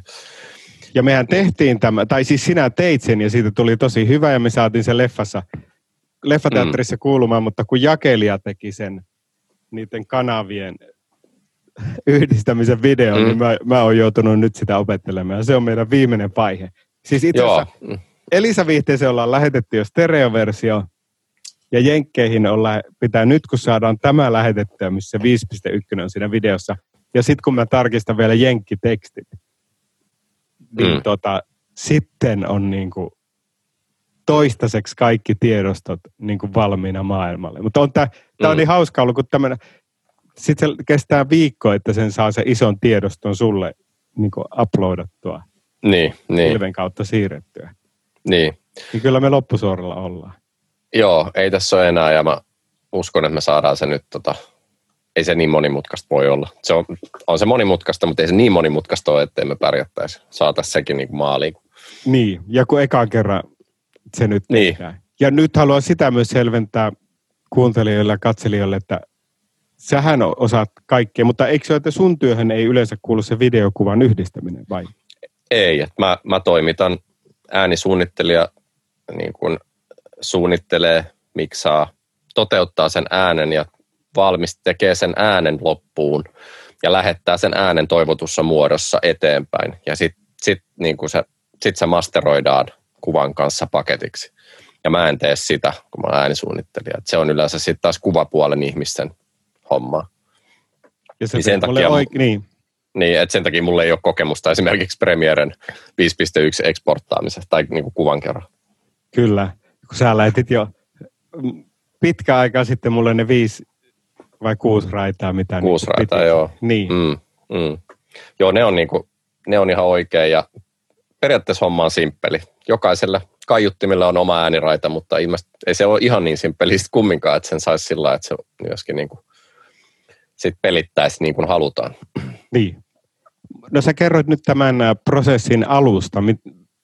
Sitten sä kerroit, kuinka aloit saada tunnelmasta kiinni ja näin. Miten se sitten jatkuu sen Jenkkifestarinäytöksen jälkeen, kun meillä oli oliko meillä 4 kuukautta aikaa siihen Suomen ensi-iltaan? Miten se sulla jatkuu? Siinä vaiheessa tosiaan, kun oli se kokonaiskuva siitä leffasta niin kuin jotenkin päässä, niin sittenhän mulle oli jo itsellekin muodostunut ja sulle paljon semmoisia kohtia, että nämä halutaan korjata. Ja sitten toi musahomma oli semmoinen, että esimerkiksi alkuteksteihin just oli se ajatus ollut koko ajan, että siihen tehdään joku biisi, että saadaan sitä niin kuin se tunnelma yhtenäisemmäksi ja sitten just niin kuin loppubiisi ja sitten varsinkin niin kuin noi efektikohdat, koska kauhu on kumminkin genrenä sellainen, että äänillä on hirveästi tilaa ja äänillä tehdään tosi paljon asioita. Niin sitten oli just semmoinen olo, että tossa ja tossa ja tossa ja tossa on semmoinen kohta, mihin mä haluan vielä niin kuin palata ja ton mä haluan tehdä paremmaksi ja ton pitäisi olla paljon niin kuin voimakkaampia. Sitten se oli ihan siis semmoista myöskin niin kuin askeleiden lisäämistä joihinkin kohtaan, varsinkin loppupuolelle, missä on sitten ihan kuvattua materiaalia, niin sitten askeleita, foulitehosteita, sellaisten luomista, mitkä jäi vaan ajan puutteen takia tekemättä. Mutta sillä se tavallaan jatkuu. Ja sitten se on ihan miksaamistahan se oli. Sitten jossain vaiheessa mä olin vaan sillä katsoin aikataulu, että nyt pitää rupea oikeasti niinku miksaamaan ja katsomaan, että nyt on palaset tavallaan kasassa. Että nyt pitää hillitä itsensä näiden kanssa, jotta tästä tulisi niinku sit taas tasoiltaan niinku järkevä kokonaisuus. Että se on taas oma prosessinsa. Niin sitten mä rupesin vaan käymään sitä läpi. Aina pala kerrallaan miksaamaan ja sitten lopussa katoin sen muutaman kerran läpi ihan alusta loppuun. Laitatko sä tuossa miksausvaiheessa että mistä kajarista se kuuluu? Joo, kyllä mä tein sitä koko ajan monikanavana. Että kyllä mä automaattisesti jo mietin siinä vaiheessa, kun mä luon jonkun äänen tai teen jotain niin musiikkia lukuun ottamatta, niin kyllä mä mietin jo, että mistä kaiuttimesta se tulee. Että jos se on askel ja se on keskellä, että se liikkuu kuvan mukana, niin sellaista tulee center-kaiuttimeen ja sitten mä niinku, että jos mulla on joku panoroitava efekti, että no miten mä teen sen ja millainen se pitäisi olla ja näin, että se on sitä niinku suunnittelua, että tavallaan on pakkokin miettiä vähän etukäteen. Mutta jos sä vaan läiskit sinne tavaraa raidoille ja sit rupeat miettimään, että mihin sä näitä oikein laittaa, niin se on ihan kaoottinen se projekti. Joo, niin nyt mä tajuankin, kun alkaa miettiä. Mistä sä saat ne askelien ja muut äänet? No siis mä tein ihan itse, äänitin tuossa, jossa oli puulattia. Meillä on tässä studiolla kumminkin puulattia, mutta sitten on noita niinku efektiarkistoja. Että tämmöisessä projektissa, missä nyt meillä ei ole budjettia varata mitään Foley-studioita tai muuta, niin silloin arkistoista on tosi paljon hyötyä. Että sieltä löytyy kumminkin hirveä määrä erityyppisillä alustoilla olevia askeleita ja sitten niiden miksaamista ja mahdollista kaiuttamista ja niin sanottua kuvaan upottamista ja kohinoita, suhinoita, vaatteiden liikkeitä, niin kuin auton turvavyötä ja kaikkea mahdollista, mitä nyt onkaan, niin sit, jos ei semmoista löydy, niin sitten se pitää tehdä. Sitten se pitää äänittää.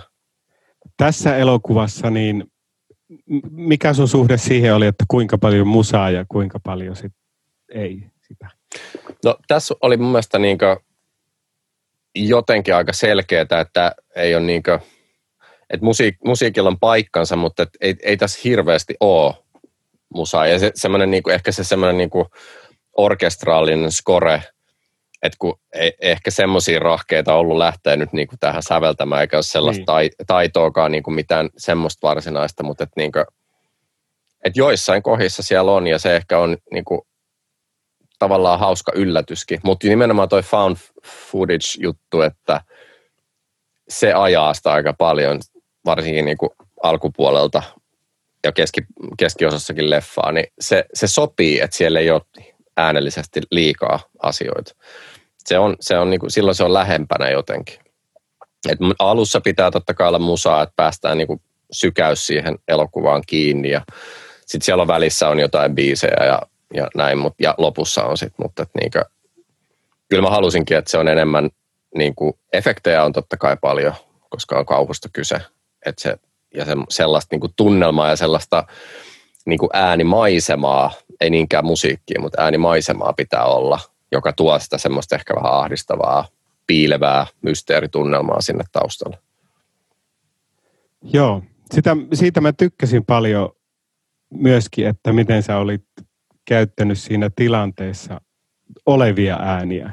Ja sitten molemmat niin ne uhkaavat äänet sieltä metsästäkin, niin siinä ei ole edes varma, että kuuleeko noi hahmot toi vai onko toi musaa. Musta siinä oli hienoa semmoista tasapainoa joidenkin äänten kanssa. Joo, ja kyllä mä itse tykkään siitä, että se ei ole niinku, että ne elementit, kun äänihän on monesti semmoinen asia, että jos on tehty hyvin tai edes ok, niin kukaan ei huomaa sitä. Jos se on ihan päin seiniä, niin kaikki sanoo, että tässä on jotain vialla. Ei välttämättä silloinkaan pysty osoittamaan, että onpas nämä äänet tehty huonosti, mutta että joku häiritsee tosi kovaa. Kyllä. Olen itsekin nähnyt, siis ihan niin kuin, ei nyt mitään Hollywood megabudjettileffoja, niissä ne aina asiat on niin kuin tehty. Eri asia, onko se hyvä leffa, siihen mä otan kantaa, mutta teknisesti ne tehdään viimeisen päälle. Mutta sitten on nähnyt kumminkin niinku ihan suht isoikin leffoja, ja mua on häirinnyt, että niinku, et miten tämä on niinku ääni leikattu huonosti, tai miten tämä on miksattu näin, tai miksi tässä on näin paljon kamaa, että niinku tuntuu, että ihan kuin olisi joku niinku opiskelija tehnyt ensimmäistä projektia. Niinku, että itse totta kai mä kuulen elokuvat ihan eri lailla, mutta että tavallinen katsoja, niin ei se kiinnitä siihen huomioon, ellei se ole tehty todella huonosti. Miksi sä luulet, että noin huonosti on käynyt jossain Hollywood-leffoissa? Mä en tiedä. Siis kai sekin on niin kuin näkemyksellinen juttu, mutta kyllähän se loppupeleissähän se on äänisuunnittelija harteilla. Varsinkin kun puhutaan ison budjetin elokuvista, niin siellähän se äänisuunnittelija oikeasti vaan niin kuin istuu ja määrää ihmisiä jossain isossa produktiossa. Suomessahan nyt käytännössä äänisuunnittelija varmaan äänittäjä, äänileikkaaja ja hyvältä säkällä säveltäjäkin vielä, että se niinku hoitaa monta pystiä. Niin, että hoitaa monta pystiä ja tekee hirveän määrän duunia ja ei ole aikaa ja ei ole resursseja, ei ole rahaa ja näin, mutta niin, mä en tiedä, mutta sen takia se onkin hämmentävää, jos sä näet jonkun kumminkin, niinku, ei nyt puhuta mistään niinku 200 miljoonan dollarin leffasta, mutta niinku joka tapauksessa ei mikään, mikään pikkutuotanto, niin onhan siinä, siis sekin on taiteen ala. On siinäkin näkemyksiä. Siinä on niinku, että joku on sitä mieltä, että tämä on hyvä, mutta että niinku itse on sellainen, että hetkinen, että eihän tämä on niinku, tämä on ihan hirveä. Niinku, että se, mutta että niinku, ja mielipiteet saa olla. Ja sitten ehkä se, että jos niin sanottu tavan katsoja, joka nyt ei äänipuolesta ole sillä kiinnostunut tai ei sitä kuuntele, niin on sitä mieltä, että äänet on tehty, tai että on jotain vikaa, niin kyllähän siinä sitten selkeästi on jo jotain niinku kummallista käynyt. Joo. Mikä on sitten taas superharvinaista niin kuin isossa leffossa, mutta mahdollista. Ei se ole tavallaan koskematon, että sulla on Hollywood-leffa, että siinä olisi joku tehty huonosti. Kyllä. Että niin kuin, vaikka olisikin budjettia ja koot näyttelijät ja kaikki. Tässä meidän projektissa mut teki punk-tavalla iloiseksi, että kun meidän tarvittiin joitain lauluja joiltain näyttelijöiltä ja muutamia reploja, niin tästä tilanteesta ja aikataulusta johtuen, niin nehän äänitti osaa siis puhelimella kotonaan. Joo, esimerkiksi kyllä. se yksi lauluosuus, mikä... Niin no voihan se sanoa, siis se missä se siis Saara eli Jane laulaa, niin se äänitti siis puhelimella sen kotona. Joo. Ja sitten sä lisäsit siihen pianoon jotain. Se on tosi... Joo, se oli mielenkiintoinen. Muutamat replatkin tehtiin sillä tavalla, että kyllä. Ihan vaan oli se... Jollain näyttelijöistä oli mahdollisuus ihan äänittää mikillä, mutta osa tuli puhelimella äänitettynä. Ja ne toimi tässä tapauksessa sen takia, koska tämä oli found footagea. Niin se tavallaan puhelimen äänityksen laatu ei haitannut sitä mitenkään. Että se istui tavallaan siihen tunnelmaan aivan hyvin. Mutta se biisi oli hauska, että tosiaan Saarahan lähetti monta erilaista improvisoitua klippiä. Niin sitten mä kuuntelin niitä läpi ja oli sillä, että tässä on hyvää. Että mitäs jos nämä laittaisi peräkkäin. Nämä tuntuu menevän suurin piirtein samasta sävellajista. Ilman säästystähän ne oli kaikki. Ja sitten mä kasasin jonkunlaisen melodiapätkän parista eri otosta. Ja sitten kokeilin vaan pianolla, että mitkä soinnut sinne voisi mennä alle. Ja sitten oli sellainen, että no hetkinen, että tähän kuulostaa ihan hyvältä. Ja tehdään tähän vielä tämmöinen. Ja paria nuottia viritin. Myönsin Saarallekin, kerroin, että viritin pari nuottia ihan vaan sen takia, että sain jonkun loppusoinnun istumaan. Joo. Mutta se vaan kertoo siitä, että millaisia mahdollisuuksia meillä nykyään on tehdä myöskin tällä tavalla. Niin kuin, että varsinkin nyt, jos silloin nyt ei ollut korona vielä niin kuin ajankohtainen, mutta tälleen etänäkin hoituu. Joo, se oli jos ihmiset osaa laulaa ja osaa tehdä ja improta ja luoda, niin kyllä sitten saadaan jotain tehtyä myöskin, sit niin kuin jotain valmista. Kyllä.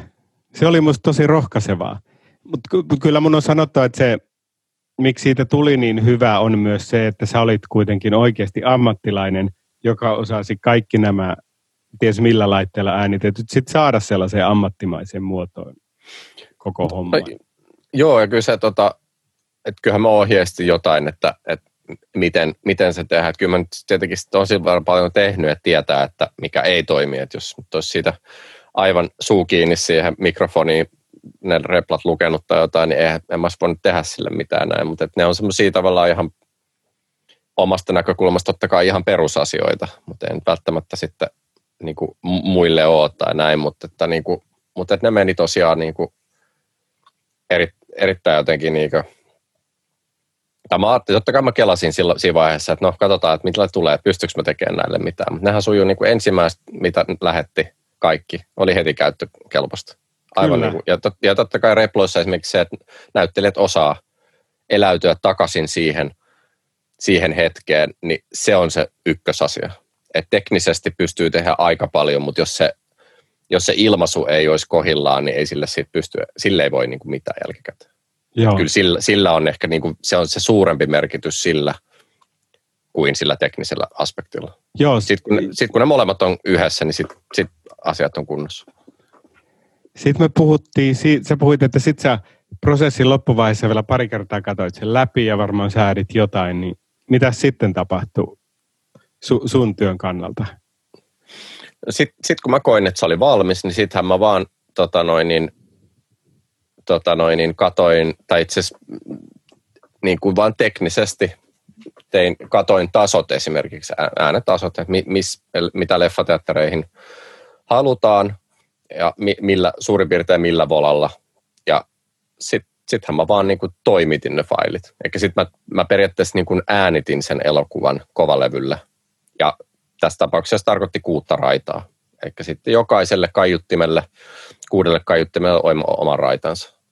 Ja sitten me lähetettiin se, niin. Niin, sitten mä toimitin ne sulle ja toimitettiin eteenpäin sitten. Jakelijalle, Black Lionille, Miika Norvanolle, Sotkamoon lähetettiin tiedostot ja se yhdisti ne siihen kuvaan. Kyllä. Ja sitten se oli Finkinossa hetken. Niin, sitten se oli semmoista, mitä Finkinon systeemi pyörittää. Näinhän niin se menee. Sehän se on se lopullinen on aina se, että se saatetaan siihen muotoon, mikä on se lopullinen media, missä sitä näytetään. Niin kuin nyt me ollaan tekemässä sitten nettijakeluun 5.1 ja ollaan tehty jo stereo, niin, ja ne speksit tulee jostain sieltä palvelusta tai missä se ikinä näytetäänkään, ja sitten sen mukaisesti ne pitää toimittaa. Niin onko nämä muuten eri tasot tai säädöt näissä kuin siinä leffateatteriversiossa?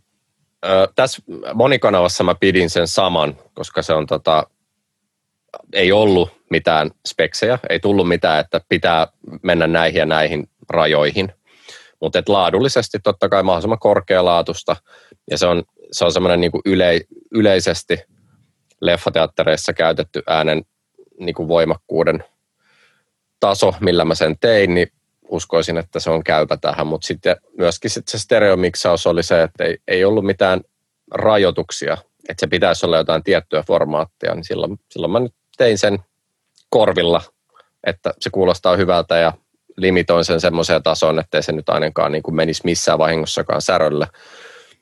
Sitten vaan eteenpäin. Ja sitten kunhan saadaan se lähetetty, niin sitten kuullaan sieltä, että pitääkö jotain säätää. Niin, nimenomaan. Kyllä se tulee yleensä bumerangina aika nopeasti takaisin, jos se niin. Sillä että joo, että ei tämä käy. Mä muuten laitoin niille tässä, kun mä oon pitänyt ne ajan tasalla, niin mä laitoin niille amerikkalaisille myös tuon Elisa-viihdeversio, että by the way, että tässä on tarkistettu stereo, jos tarvitsette johonkin, mutta 5.1 on tulossa. Aivan, ja eikö se ole ihan, kannattaa laittaa. Miten se julkaisu ja elokuvan näkeminen isolta ruudulta, minkälainen kokemus se oli sulle?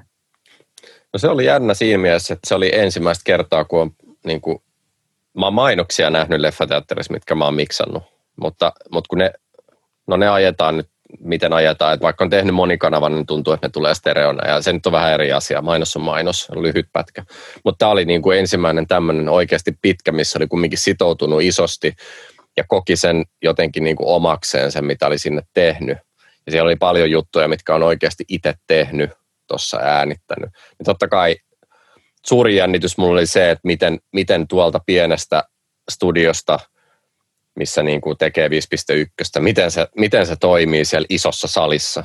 Niin kuin, et totta kai mä mietin sitä, että ei vitsi, jos tää on jotenkin, niin kuin, että tässä on liikaa jotain tai tämä tulee liian hiljaa tai jotain, mutta siis totta kai niin kuin oli muutamia kohtia, että ei vitsi, että toi ja toi ja toi, mutta se on semmoista, että siitä ei pääse yli. Aina, mitä tahansa tekee ja näkee tai kuulee, niin on sitä mieltä, että toi olisi pitänyt tehdä eri lailla. Mutta kauttaaltaan niin mä olin siis tosi tyytyväinen. Eikä ollut mitään semmoista hetkeä, että mä olisin vajonnut sinne penkin alle sillä lailla, että ei helvetti, että mitä mä oon mennyt tekemään. Niin. Mutta siis se oli jännä ja tosi niin kuin mukava.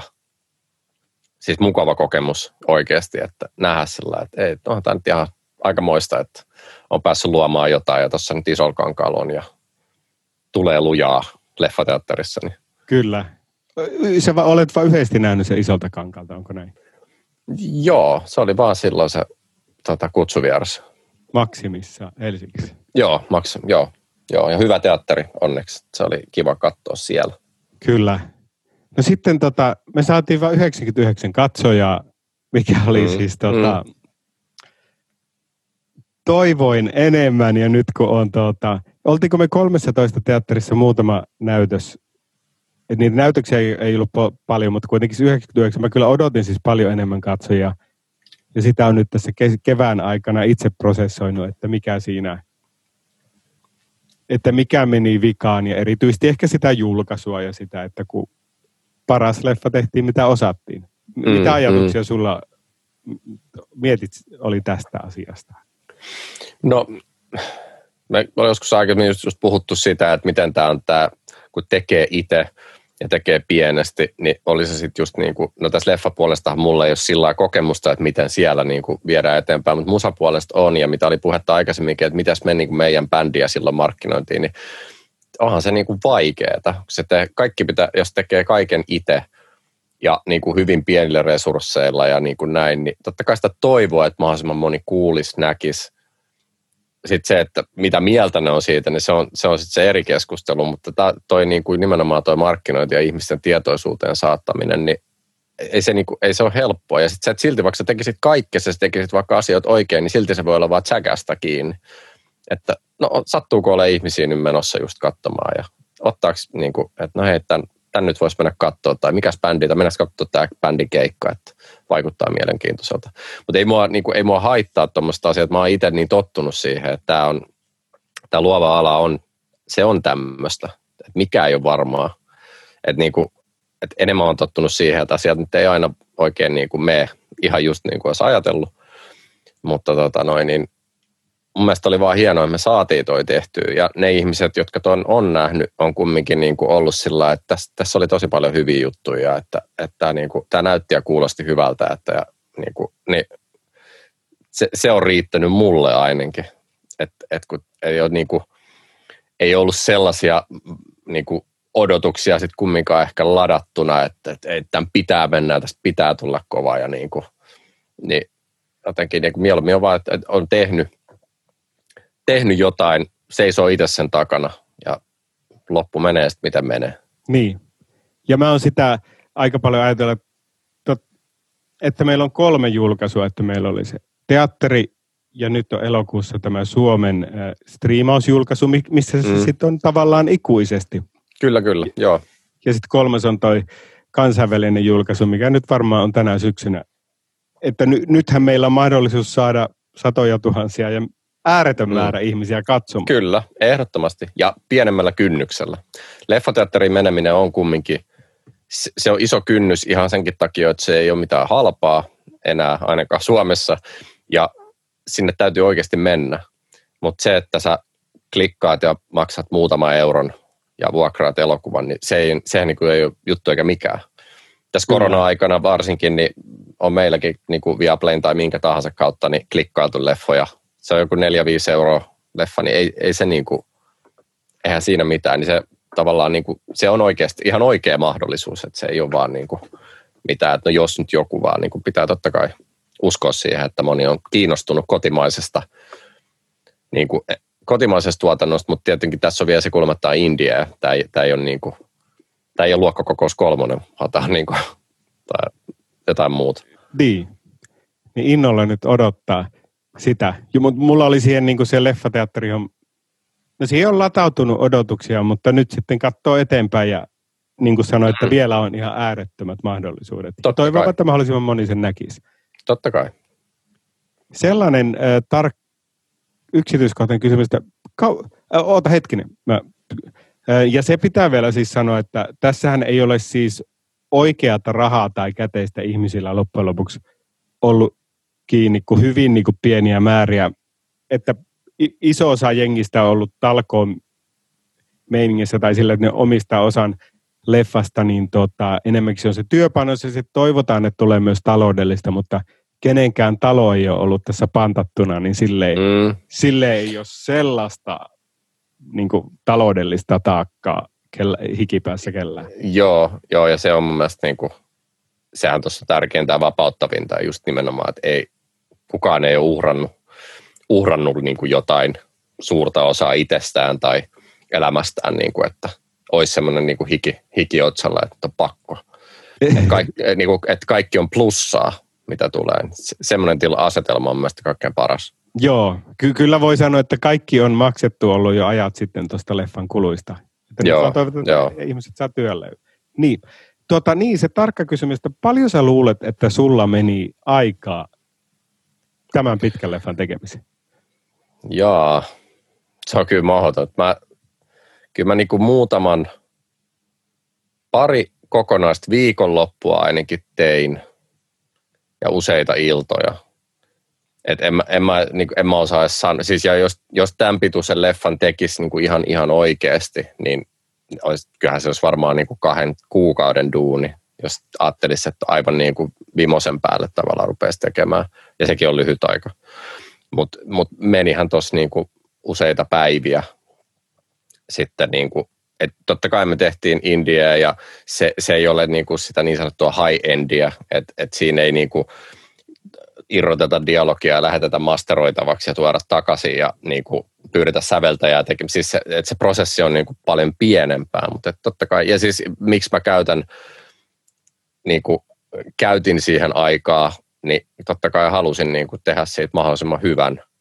Että balansoi sen välillä, että en mä voi siihen niin kuin kaikkea vapaa-aikaani käyttää tai niin kuin, että on muutakin elämässä tapahtuu, mutta en mä halua jättää sitä semmoiseksi, että mä en olisi itse tyytyväinen. Niin. Mikä varmasti niin kuin aina tämmöisissä projekteissa, missä on sitä talkoohenkeä ja seassa, niin kuin ihmiset kumminkin haluaa tehdä mahdollisimman hyvän. Ja se on mun mielestä niin kuin aika oleellista. Tai miksi muuten lähtisi mukaan ja miksi ylipäätään tekisi tämmöisiä. Mä oon tehnyt niin paljon live-hommia ennen tätä elokuvakokemusta, niin mulle valkeni tämmöinen uusi ajattelutapa. Kun leffaan tehdään, niin sitä voi sitten editoida ja parantaa vaikka maailman tappiin saakka. Mutta sitten kun tulee nämä tietyt deadlineit, niin sitten se on pakko päästää menemään. Ja sitten ne näkee myös ne puutteet, mutta että tänään on se deadline-päivä, niin tonne se lähtee. Niin se tuli mulle uutena ajattelutapana niin kuin taiteilijana, mikä on ehkä sulle tallennustöitä tehneenä tuttu. Mitä ajatuksia sulla on tästä ajasta? Siis, onhan se siis se, että nimenomaan hahmottaa se, että paljon mulla on aikaa. Ja siis deadline on tärkeä. Silloin kun sitä ei ole, niin se on vaan semmoinen möykky, mitä sä niin kuin pyörittelet. Ja no, jos mä nyt tämän vähän teen tässä, ja jos mä teen sitten myöhemmin sen ja sen. Sitten kun sulla on deadline, niin sä näet, sit pitää hahmottaa päässä semmoinen aikajana, että tossa pitää olla toi valmis, tossa toi ja tossa toi. Ja sitten toi on se viimeinen päivä. Että semmoinen viimeinen päivä mullakin oli, mitä mä puhuin, että kun mä aloitin sitten miksaamaan jossain vaiheessa, niin sitten on se tietty päivä, milloin mä en enää tee enempää. Tai tämä ei tule ikinä valmiiksi. Nyt mulla on niin tavallaan niin kuin palikat kasassa, nyt mä rupean järjestelemään niitä palikoita. Että on pakko luoda semmoiset niin kuin aikataulut itselleen. Mikä se niin? Sit ne, mitä jää tekemättä tai mitkä ehkä vähän harmittaa myöhemmin, niin no, ne nyt vaan sit jää. Että niinku, hioa voisi tosiaan maailman tappiin asti, mutta ei se ole mun mielestä oleellista sit enää. Niinku. Joo, olinkin kysymässä siitä tunteista ja sä juuri vastasit. Niin että sehän se on, että musiikissa varsinkin, niin se, että sä rupeat hioamaan, tai niinku, että siitä on kokemusta enemmän, että kun rupeaa liikaa hiomaan jotain juttua, niin sit voi mennä jo niinku väärää suuntaan. Että sä voit oikeasti kääntääkin vähän niinku sen kelkan niinku ympäri huomaamatta, että sä menetät ehkä jo jotain, jos sä rupeat vaan niinku hiomaan hiomisen vuoksi. Että sä et niinku enää näe edes kokonaisuutta, vaan sä vaan, niinku, että kun tää yksi kohta nyt häiritsee mua, niin mä jankkaan tätä nyt niinku 2 päivää, mikä on täysin järjetöntä, jos ajattelee niinku isommassa mittakaavassa. Niin, ja kun kuuntelee sitä punk-estetiikkaa, niin monet jutut on tehty aika nopeasti. Niin. Ainakin ne kuulostaa siltä. Niin. Meillä on biisiä, käydään soittaa ja sitten se on valmis. Eikä sekään niinku, että mä nyt oon semmoisesta koulukunnasta, että ei niin, että niinku, no, että tosta nyt vedetään lonkalta ja vähän sillä läpällä. Mutta että niinku, et kumminkin luottaa vähän siihen, että tää on niinku, että mä oon tehnyt tän ja mä osaan tehdä tähän asti ja niinku, tää soundaa hyvältä. Mutta ettei niinku liikaa jää kiinni johonkin aivan pieneen yksityiskohtaan tai että no toi nyt vois, että sun päässä on joku soundi, mutta sä et vaan saa sitä. Niin sit sä saatat jäädä niin kiinni siihen ja keskittyä siihen niin kovasti, että sit se kokonaisuus kärsii. Tai sit sä menet, että sulla ei jääkään aikaa tehdä jotain toista hommaa, niin sit niinku, se on vaan pakko antaa mennä joskus. Niinku, no, sit se seuraava kohtaus tai näin, että ei niinku, ja just ei niin, että tämä on aivan niin kuin luokaton ja tätä ei pysty kuunnella, se on eri asia. Mutta se, että sä jäät tosiaan niin kuin nypläämään jotain kohtaa, niin semmoisesta niin kuin ei oikeastaan ole hyötyä. Mulla olisi vielä viimeinen aihe. Mikä meillä on aikatilanne? Ei meillä ole mikään tässä vielä paniikki. Hyvä. No viimeinen on vielä tämä kappale, eli se julkaistaan pian musiikkivideona ja Spotifyssa joka paikassa, eli tämä elokuvan teemabiisi, mikä on myös lopputeksteissä Ikinä riitä. Niin kerrotko siitä? Se oli sulta tuli ajatus siitä lopputekstibiisistä, että se voisi olla joku nopea, voisi olla ehkä vähän jotain nu-metallia. Ja sä taisit laittaa mulle jonkun linkin jostain kompista, siis että joku valmis komppi, jonkun rumpalin tekemä komppi, mitä voi käyttää. Ja että siinä oli tietty tempo ja tietty fiilis, että tämmöinen voisi olla hyvä. No sit mä ajattelin, että vanhana nu-metal-miehenä, että no eihän kyllähän tästä jotain. Ja mä otin vaan tai itse asiassa sen tempon. Mä en ottanut edes sitä komppia, mutta sen tempon. Ja sit rupesin vaan fiilistelemään. Ja sit mä ajattelin, että nyt tehdään joku niinku, tavallaan vähän junttiriffi. Että on oikein niinku mun nu-metal-pastissi, että nyt lähdetään. Ja sitten siis semmoisen niinku, että tulee semmoinen hyppymetalli. Mä kutsuttiin sitä hyppymetalliksi aikanaan, niin semmoinen fiilis. Ja sitten rupesin vaan tekemään. Että se on monesti niinku, että kun mä biisejä muutenkin teen, niin mä saatan vaan soittaa. Ja sitten ennen kuin tulee kertsi, niin että mulla ei olisi biisi valmiina, mutta ennen kuin niinku olisi tulossa kertsi sopivasti, sitten mä vaan otan jonkun soinnun ja kokeilen, että lähtisikö tästä, menisikö tonne. En mä mieti teoreettisesti, mä mietin enemmän, miltä se kuulostaa. Sitten löytyi joku hyvä kokonaisuus, se oli instrumentaali. Lähetin varmaan sulle sitä ja mietittiin, että no millaista melodiaa ja muuta. Ja sitten mä kuuntelin sitä tuossa työmatkoilla useampaan otteeseen ja hyräilin päässäni, että mistä tähän voisi lähteä. Ja sitten se kertsimelodia tuli ja se jäi. Ja sähän teit sitten ne säkkärit ja sitten oli puhettakin, että sä teet ne. Että se on enemmän sitten tätä rap-osuutta. Mä en sitten miettinyt niitä sen kummemmin. Mä ajattelin, että mä jätän sen sun heiniksi. Mutta se kertsimelodia, se oli vaan monesti on sitä, että mä joudun kuunnella vaan sitä biisiä. Itse rakkaasti omaa kappalettani kuunnella. Ja sitten joku kerta sieltä tulee, että tosta äänestä se melodia lähtee. Ja sitten se muodostuu siitä. Joo, niin sä olit laittanut semmoisen melodia-hyräilyn mulle. Joo. Ja sitten me mietittiin sitä aihetta vähän, että mitä ne sanat vois olla. Ja Kyllä, joo. Ne aiheet ja sitten sä sanotit sen ja teit lopullisen version vielä sitä kertsistä. Joo. Että mä monesti, jos mä teen jonkun demolaulun, niin mä heitän sinne jotain laineja, mitä niinku pulpahtelee päähän. Englanniksi on helpompaa, kun voi tehdä niin sanotusti remuenglantia, eli hoilata vaan niitä näitä. Suomeksi on paljon hankalampaa, kun siellä pitää olla jotain niinku sisältöä, mutta joo, sehän vähän istui niinku vahingossa se kertsi, ja sitten sä teit säkkärit, ja saatiin siitä ehyt kokonaisuus, ja sitten tuli ajatus siitä, että pyydetään Irina sinne vielä mukaan. Mä palaan pikkusen taaksepäin. Joo. Mähän siis nauhoitin ne säkeistöt sillä, että kun en mä voi täällä kämpillä huutaa, niin mä otin tämän läppärin ja tämän mikrofonin ja äänikortin ja mä menin ton yhden ruokakaupan parkkipaikalle autoon. Kun en mä käynyt huutaa tuossa kämpäkään edessä autossa. Mä menin ruokakaupan parkkipaikalle, parkkeerasin auton, kaikki ovet kiinni ja sitten nauhoitin siellä ne mun huuto-osuudet niin kuin keskellä sellaista parkkipaikkaa. Se on jo hyvä backstory biisille, että missä kaikkialla on tehty tätä. Niin joo. Sieltä kuuluu hyvä semmoinen supermarketin kaiku, kato taustalta. Niin. Joo, Sunset Boulevardilla Food for Less, semmoinen halpa ruokakauppa, missä mä käyn paljon. No niin.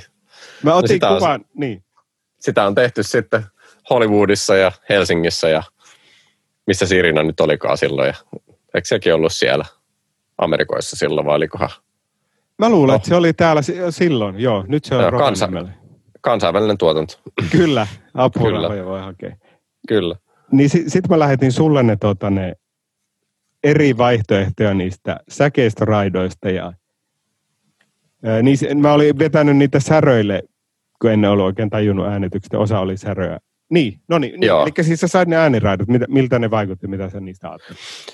Aluksi mä kuuntelin just sitä, että on mennyt aika pahasti säröillä, mutta sitten oli just puhettakin siitä, että sä halusitkin, että ne on niinku vähän sillain niinku teknisestikin myös aggressiivisia jopa, että ne saa olla vähän niinku sellaisia niinku puskee yli. Ja sittenhän mä rupesin vaan käymään... Puoliksi vahinko, mutta puoliksi, että no Niin, aivan. Mutta sitten mä rupesin käymään niitä läpi ja mähän sitten palottelin, otin sieltä jotain osia ja sitten tosiaan niinku tein sen ratkaisun, että se säkeistö on kaksiosainen, että se on liian pitkä, jos siinä on koko ajan paljon tekstiä. Ja sit mä tein itse siihen jälkimmäiselle puoliskolle sitten jonkun sen melodiapätkän. Ja ajattelin, että nyt tähän tulee ehkä enemmän kerroksia. Ja sitten, että päästään niinku, että meillä on rap, sitten meillä on niinku tavallaan pre-korus ja sitten meillä on vielä melodinen korus. Niin sitten se meni aika luonnostaan sitten. Ja sitten me jonkun verran palloteltiin, varmaan mä olin leikellyt jotain niitä sun juttuja ja sitten vähän tuli... Niin kuin sanoit, että jos toi kohta ei menisikään ihan noin ja näin. Mutta sitähän se on normaalisti, koska tulee monta vaihtoehtoa, no mulla on joku näkemys, sulla on joku näkemys, mutta me päästiin siitä sitten maaliin. Joo, yllättävän nopeasti. Kyllä, joo, eihän siihen mun mielestä tullut muita muutoksia kuin muutamia, vaan vähän niin kuin tehtiin selkeämmän kuuloseksi.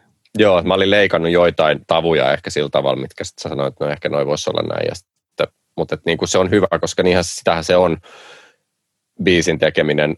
Jos yksin tekee sooloa, niin sähän että päätät kaiken itse ja teet just niin kuin huvittaa. Mutta silloin kun tässäkin on useampia ihmisiä, niin sitten siinä kuunnellaan ja siinä mietitään ja yhteistyössä tehdään. Se on myös niin kuin kaikkein hedelmällisintä. Itse asiassa nyt mä muistan. Mielestäni se ajatus mun taustalle, että mä vaan olin iloinen, kun sä siinä toisella kerralla vielä korjasit mun taimia paremmaksi. Joo. Muistaakseni se oli se isoin muutos. Joo, kyllä mä sinne vähän tein sellaista, niin kuin jäsentelin sitä niin kuin iskuille enemmän, että niin saatiin siihen sitten semmoinen, niin kuin, ei nyt ollut paljosta kiinni, mutta se on semmoinen ryhti, mikä tulee, kun on kyseessä ton musalajin biisi, kun on metalli kumminkin, niin silloin ollaan yleensä aika tarkkoja. Joo, sitten kun mä joskus julkaisen pitkäsoiton, missä mä oon solistina, niin toivon, että joudut tekemään tuollaista korjailua, mutta mä oon tosi kiitollinen, että tässä tehtiin sitä. No niin, joo, siitä oli totta kai. Paljon parempi. Se on osa tätä duunia, totta kai. Niin mitä sä oot muuten mieltä, nyt kun te lähdette rockia soittamaan, niin autotuneet ja korjaukset, teidän uuteen projektiin? Meille ne istuu aivan kohilleen. Ei niinkään, että niinku autotunesta mä en tykkää efektinä, mitä paljon. Jos vaikka Post Malone, mistä puhuttiin aikaisemmin, että sehän käyttää sitä niinku ihan efektinä ja ei nyt ihan sharein tasoa, mutta kumminkin käyttää sitä ihan sillä häpeilemättä. Niin. Mut totuus on se, että kaikki käyttää autotunea. Ehkä Freddie Mercury, niin kuin rauha hänen sielulleen, ei tarvinnut autotunea, mutta ei ole hirveän monta artistia, joka ei edes vähän, tai tuottajat, niin kuin ääniteknikot, ei vähän käyttäisi autotunea. Et totta kai on niin kuin luonnonlahjakkuuksia, mutta ei se ole niin kuin, se olisi mulle niin kuin silloin, kun mä Nirvana oli kaikki kaikessa, niin ei missään nimessä, ei käytetä mitään, ei leikata mitään, kaikki vedetään livenä ja näin, mutta niin kuin nykyään, niin se on musalajista kiinni, että niin kuin, varsinkin jos tekee yhtään modernimpaa musiikkia ja haluaa, että se soundaa myös hyvältä siinä laatikossa, mihin sitä jotenkin niin kuin näkee ja kuulee, niin silloin siellä on vaan tiettyjä asioita, mitä sille tehdään, että muuten se ei kuulosta niin hyvältä. Semmoiseen totaaliseen niin kuin absoluuttiseen oikeuteen mä en usko, että rummut on tasan tarkkaan gridille liimattuja ja aivan tasan tarkkaan klikissä kiinni editoituna ja laulu ei ikinä epävireeseen ja kaikki on aivan prikulle leikattu. Se on mun mielestä äärimmäisen tylsää. Siitä puuttuu se humaanius, siitä puuttuu groove, se hajoaa. Että kyllä mun mielestä mieluummin tekee niin, että soittaa vaikka niin monta ottoa, että ne on kohdillaan ja leikkaa vaikka yhtenäisen, mutta kunhan se on oikeeta. Laulu voi aina vähän virittää, se ei haittaa ketään. Stemmat voi virittää vähän reilummin, se ei mun mielestä se on ihan yhdentekevää. Mulla ei ole mitään, mä oon niin kuin päästänyt irti semmoisista periaatteista. Että mä menen kumminkin sen ehdolla, mikä kuulostaa hyvältä. Sitten se on eri asia, että jos on aivan toivoton tapaus, että joku, joka ei osaa soittaa rumpuja lainkaan tai ei osaa soittaa bassoa, ei osaa laulaa yhtään ja sitten sitä väkisin viritellään ja laitetaan, niin en mä tiedä, mitä järkeä semmoisessakaan on. Niin kuin. Että kyllä maailmasta löytyy talenttia, jotka ihan oikeasti osaa sen homman. Niitä vähän ehkä pikkusen niin kuin ehostetaan ja pikkusen niin kuin kiilotetaan reunoja. Kyllä. Ja sitten vielä palataan tuohon, eli Irina, sitten otettiin Irina vielä laulamaan sun kanssa, kertoi se, että mitäs se? No sehän oli mehän taidettiin lähettää ihan vaan, että stemma, että tarjoaa stemmaa tähän. Et eihän meillä ollut ajatusta siitä, että millainen se stemma olisi. Että ajateltiin, että tähän toisi lisää ja se tuo soundillisesti lisää, että siellä onkin niin kuin miesäänen kanssa naisääni. Se menee vähän eri taajuuksille, se on niin kuin se äänen väri on erilainen. Ja sieltä tuli stemma ja se oikein istuva stemma ja erittäin hyvin äänitetty ja leikattu, niin ei mulla ollut mitään muuta kuin mä iskin sen kiinni siihen ja eekutin muutama asian pois ja lisäsin kaikuun, se oli siinä. Hyvä. Joo, Irinan poikaystävä tai puoliso, tai mikä se on, Antti Toivola on muusikko kanssa, niin mä luulen, että Antti oli siellä äänittämässä. Joo, kyllä se sillä lailla kuuli, että olivat sillä lailla, tekijä tiesi mitä tekee, että se tuli sillä lailla niin kuin hyvin, hyvin asiallisesti kyllä kaikki. Soitat sä sen kitarasoolon siinä biisissä? Joo, siis C-osassa on se semmoinen pieni tunnelmointi, joo. Ei kun sä puhuit ittees, siis et puhunut kitarasooloista hirveästi, mutta siis sehän on siis tosi hyvin soitettu.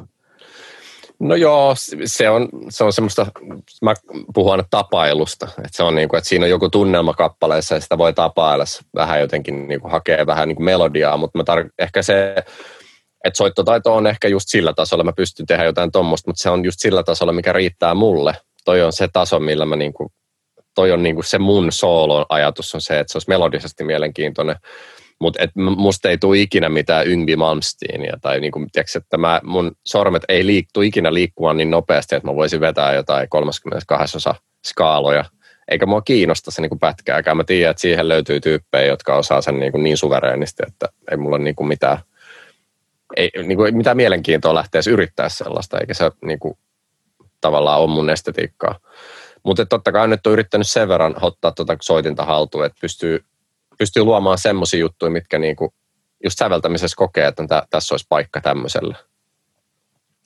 Sitten jos on semmoinen tilanne, että mä teen jotain musaa, mihin mulle ei riitä rahkeet, niin sitten mä kysyn joltain, joka osaa soittaa. Että irtoisiko soolo tähän. Kyllä. Ja basson siihen taisi soittaa se Jani. Jani soitti jo basson siihen, joo. Sä soitit muut soittimet, rummut ohjelmoitiin. Ohjelmoin rummut, joo. Että niitä rumpalina handlaan beatcompin ja jonkun yksinkertaisen fillin, niin se mun taidot ei riitä ihan siihen. Ja tuossa biisissä, koska oltiin tosiaan tuolla nu-metal-osastolla, niin mä ajattelin, että ohjelmoidut rummut niin kuin ajaa asiansa tähän kappaleeseen oikein hyvin. No sä oot puhunut jo sun tulevaisuudesta mun mielestä, että menette studioon. Mitä sulla on siis mielessä nyt tulevaisuudessa sun uralla? No kyllä se seuraava ihan selkeä homma, että on se levy, että on niin kuin luovalta puolella. Että se on semmoinen asia, mikä tuossa päätettiin nyt koronan mainingeissa, että nyt on musaa, on biisejä, on musaa julkaisematta, tekemättä loppuun asti, niin miksi ihmeessä niin istuttaisiin näiden päällä. Nyt ruvetaan tekemään ja oltiin yhtämielisiä siitä, että tosiaan nyt niin kuin mennään ja aloitetaan se niin, että että katsotaan ensi vuonna, vaan niin kuin, että nyt, että lokakuussa, että nimetään deadline. Että nyt on joku aikaraja, mihin mennessä tehdään niin kuin demot valmiiksi, jotta rumpali on kärryillä ja voi vetää ne rummut sisään. Ja sitten niiden rumpujen päälle ruvetaan sitten soittamaan niin kuin lopulliset bassot, lopulliset kitarat, laulut, ohjelmoidaan elektroniset elementit sinne. Niin se on niin kuin se, milloin se julkaistaan, mitä se julkaistaan, missä se julkaistaan, kaikki on aivan auki, mutta tavalla tai toisella. Mutta kuulostaa, että ensi vuoden aikana. No kyllä se valmistuu ensi vuonna, että ei se niin kuin se, että mikä on sitten se ajankohta, niin katsotaan vähän. Maailmantilannekin vähän niin kuin antaa sitten sen niin kuin ehkä lopullisen sinetin silleen, että milloin voisi ehkä sitten päästä keikallekin viimein sillä rauhassa, ettei tarvitse pelätä, että onko taas kohta suljettu keikkapaikat ja näin, niin semmoisetkin asiat totta kai tässä vaikuttaa, mutta tähän tekemiseen onneksi mikään korona tai mitkään rajoitukset ei tule vaikuttamaan, että me nyt päästään kumminkin tekemään. Onko vielä nimeä orkesterilla? Bändille ei ole vielä nimeä. Me ollaan pyöritelty muutamaa vaihtoehtoa, mutta ei olla vielä päästy. Ei ole tullut sitä aha-elämystä, että tämä se on. Et sekin on vielä tässä niin kuin työn alla, joka on itse asiassa tosi tuskainen prosessi keksiä nimi bändille. Sen niin, kanssa pitää sitten elää. Sitten sä oot siellä vain elämää pöydässä 6 vuoden päästä. Aivan. Itkemässä. Niin. Mitäs vielä? Mun mielestä, mitä vielä mielessä? En mä tiedä, onhan tässä jo pitkät tovit rupateltu. Kaikenlaista. Kyllä. En mä tiedä, tästä eteenpäin. Toivottavasti maailma järjestyisi takaisin normaalimpaa suuntaan tästä pikkuhiljaa. Kyllä tässä aikaa menee, mutta niin kuin pikkuhiljaa, pieni askeli. Ja jengi oikeasti tajuisi niin kuin nyt ottaa iisisti. Nyt kun on sen aika. Kuulostaa hyvältä. Hei, kiitoksia Jukka. Otetaan iisisti. Kiitos Miska, otetaan iisisti jo. Se on punchline tähän. Mahtavaa, moi moi. Moi moi. Ja siinä oli Jukka Åkerman. Kiitos kun kuuntelit. Ei muuta, voi käydä katsoa se Elisa-viihteestä sen ihanpidot, kunhan se nyt tulee, tai se saattaa olla jo tullut, riippuu nyt, mä en ole varma tästä tarkasta julkaisupäivästä. Ja tämä podcasti löytyy miskakajanus.com ja kaikista noista muistakin palvelusta Spotifysta, mutta sinähän siis kuuntelet jo tätä, eli kyllähän sinä tiedät, että mistä tämä löytyy. Jatketaan pian. Oikein hyvää kaikkea. Moi moi!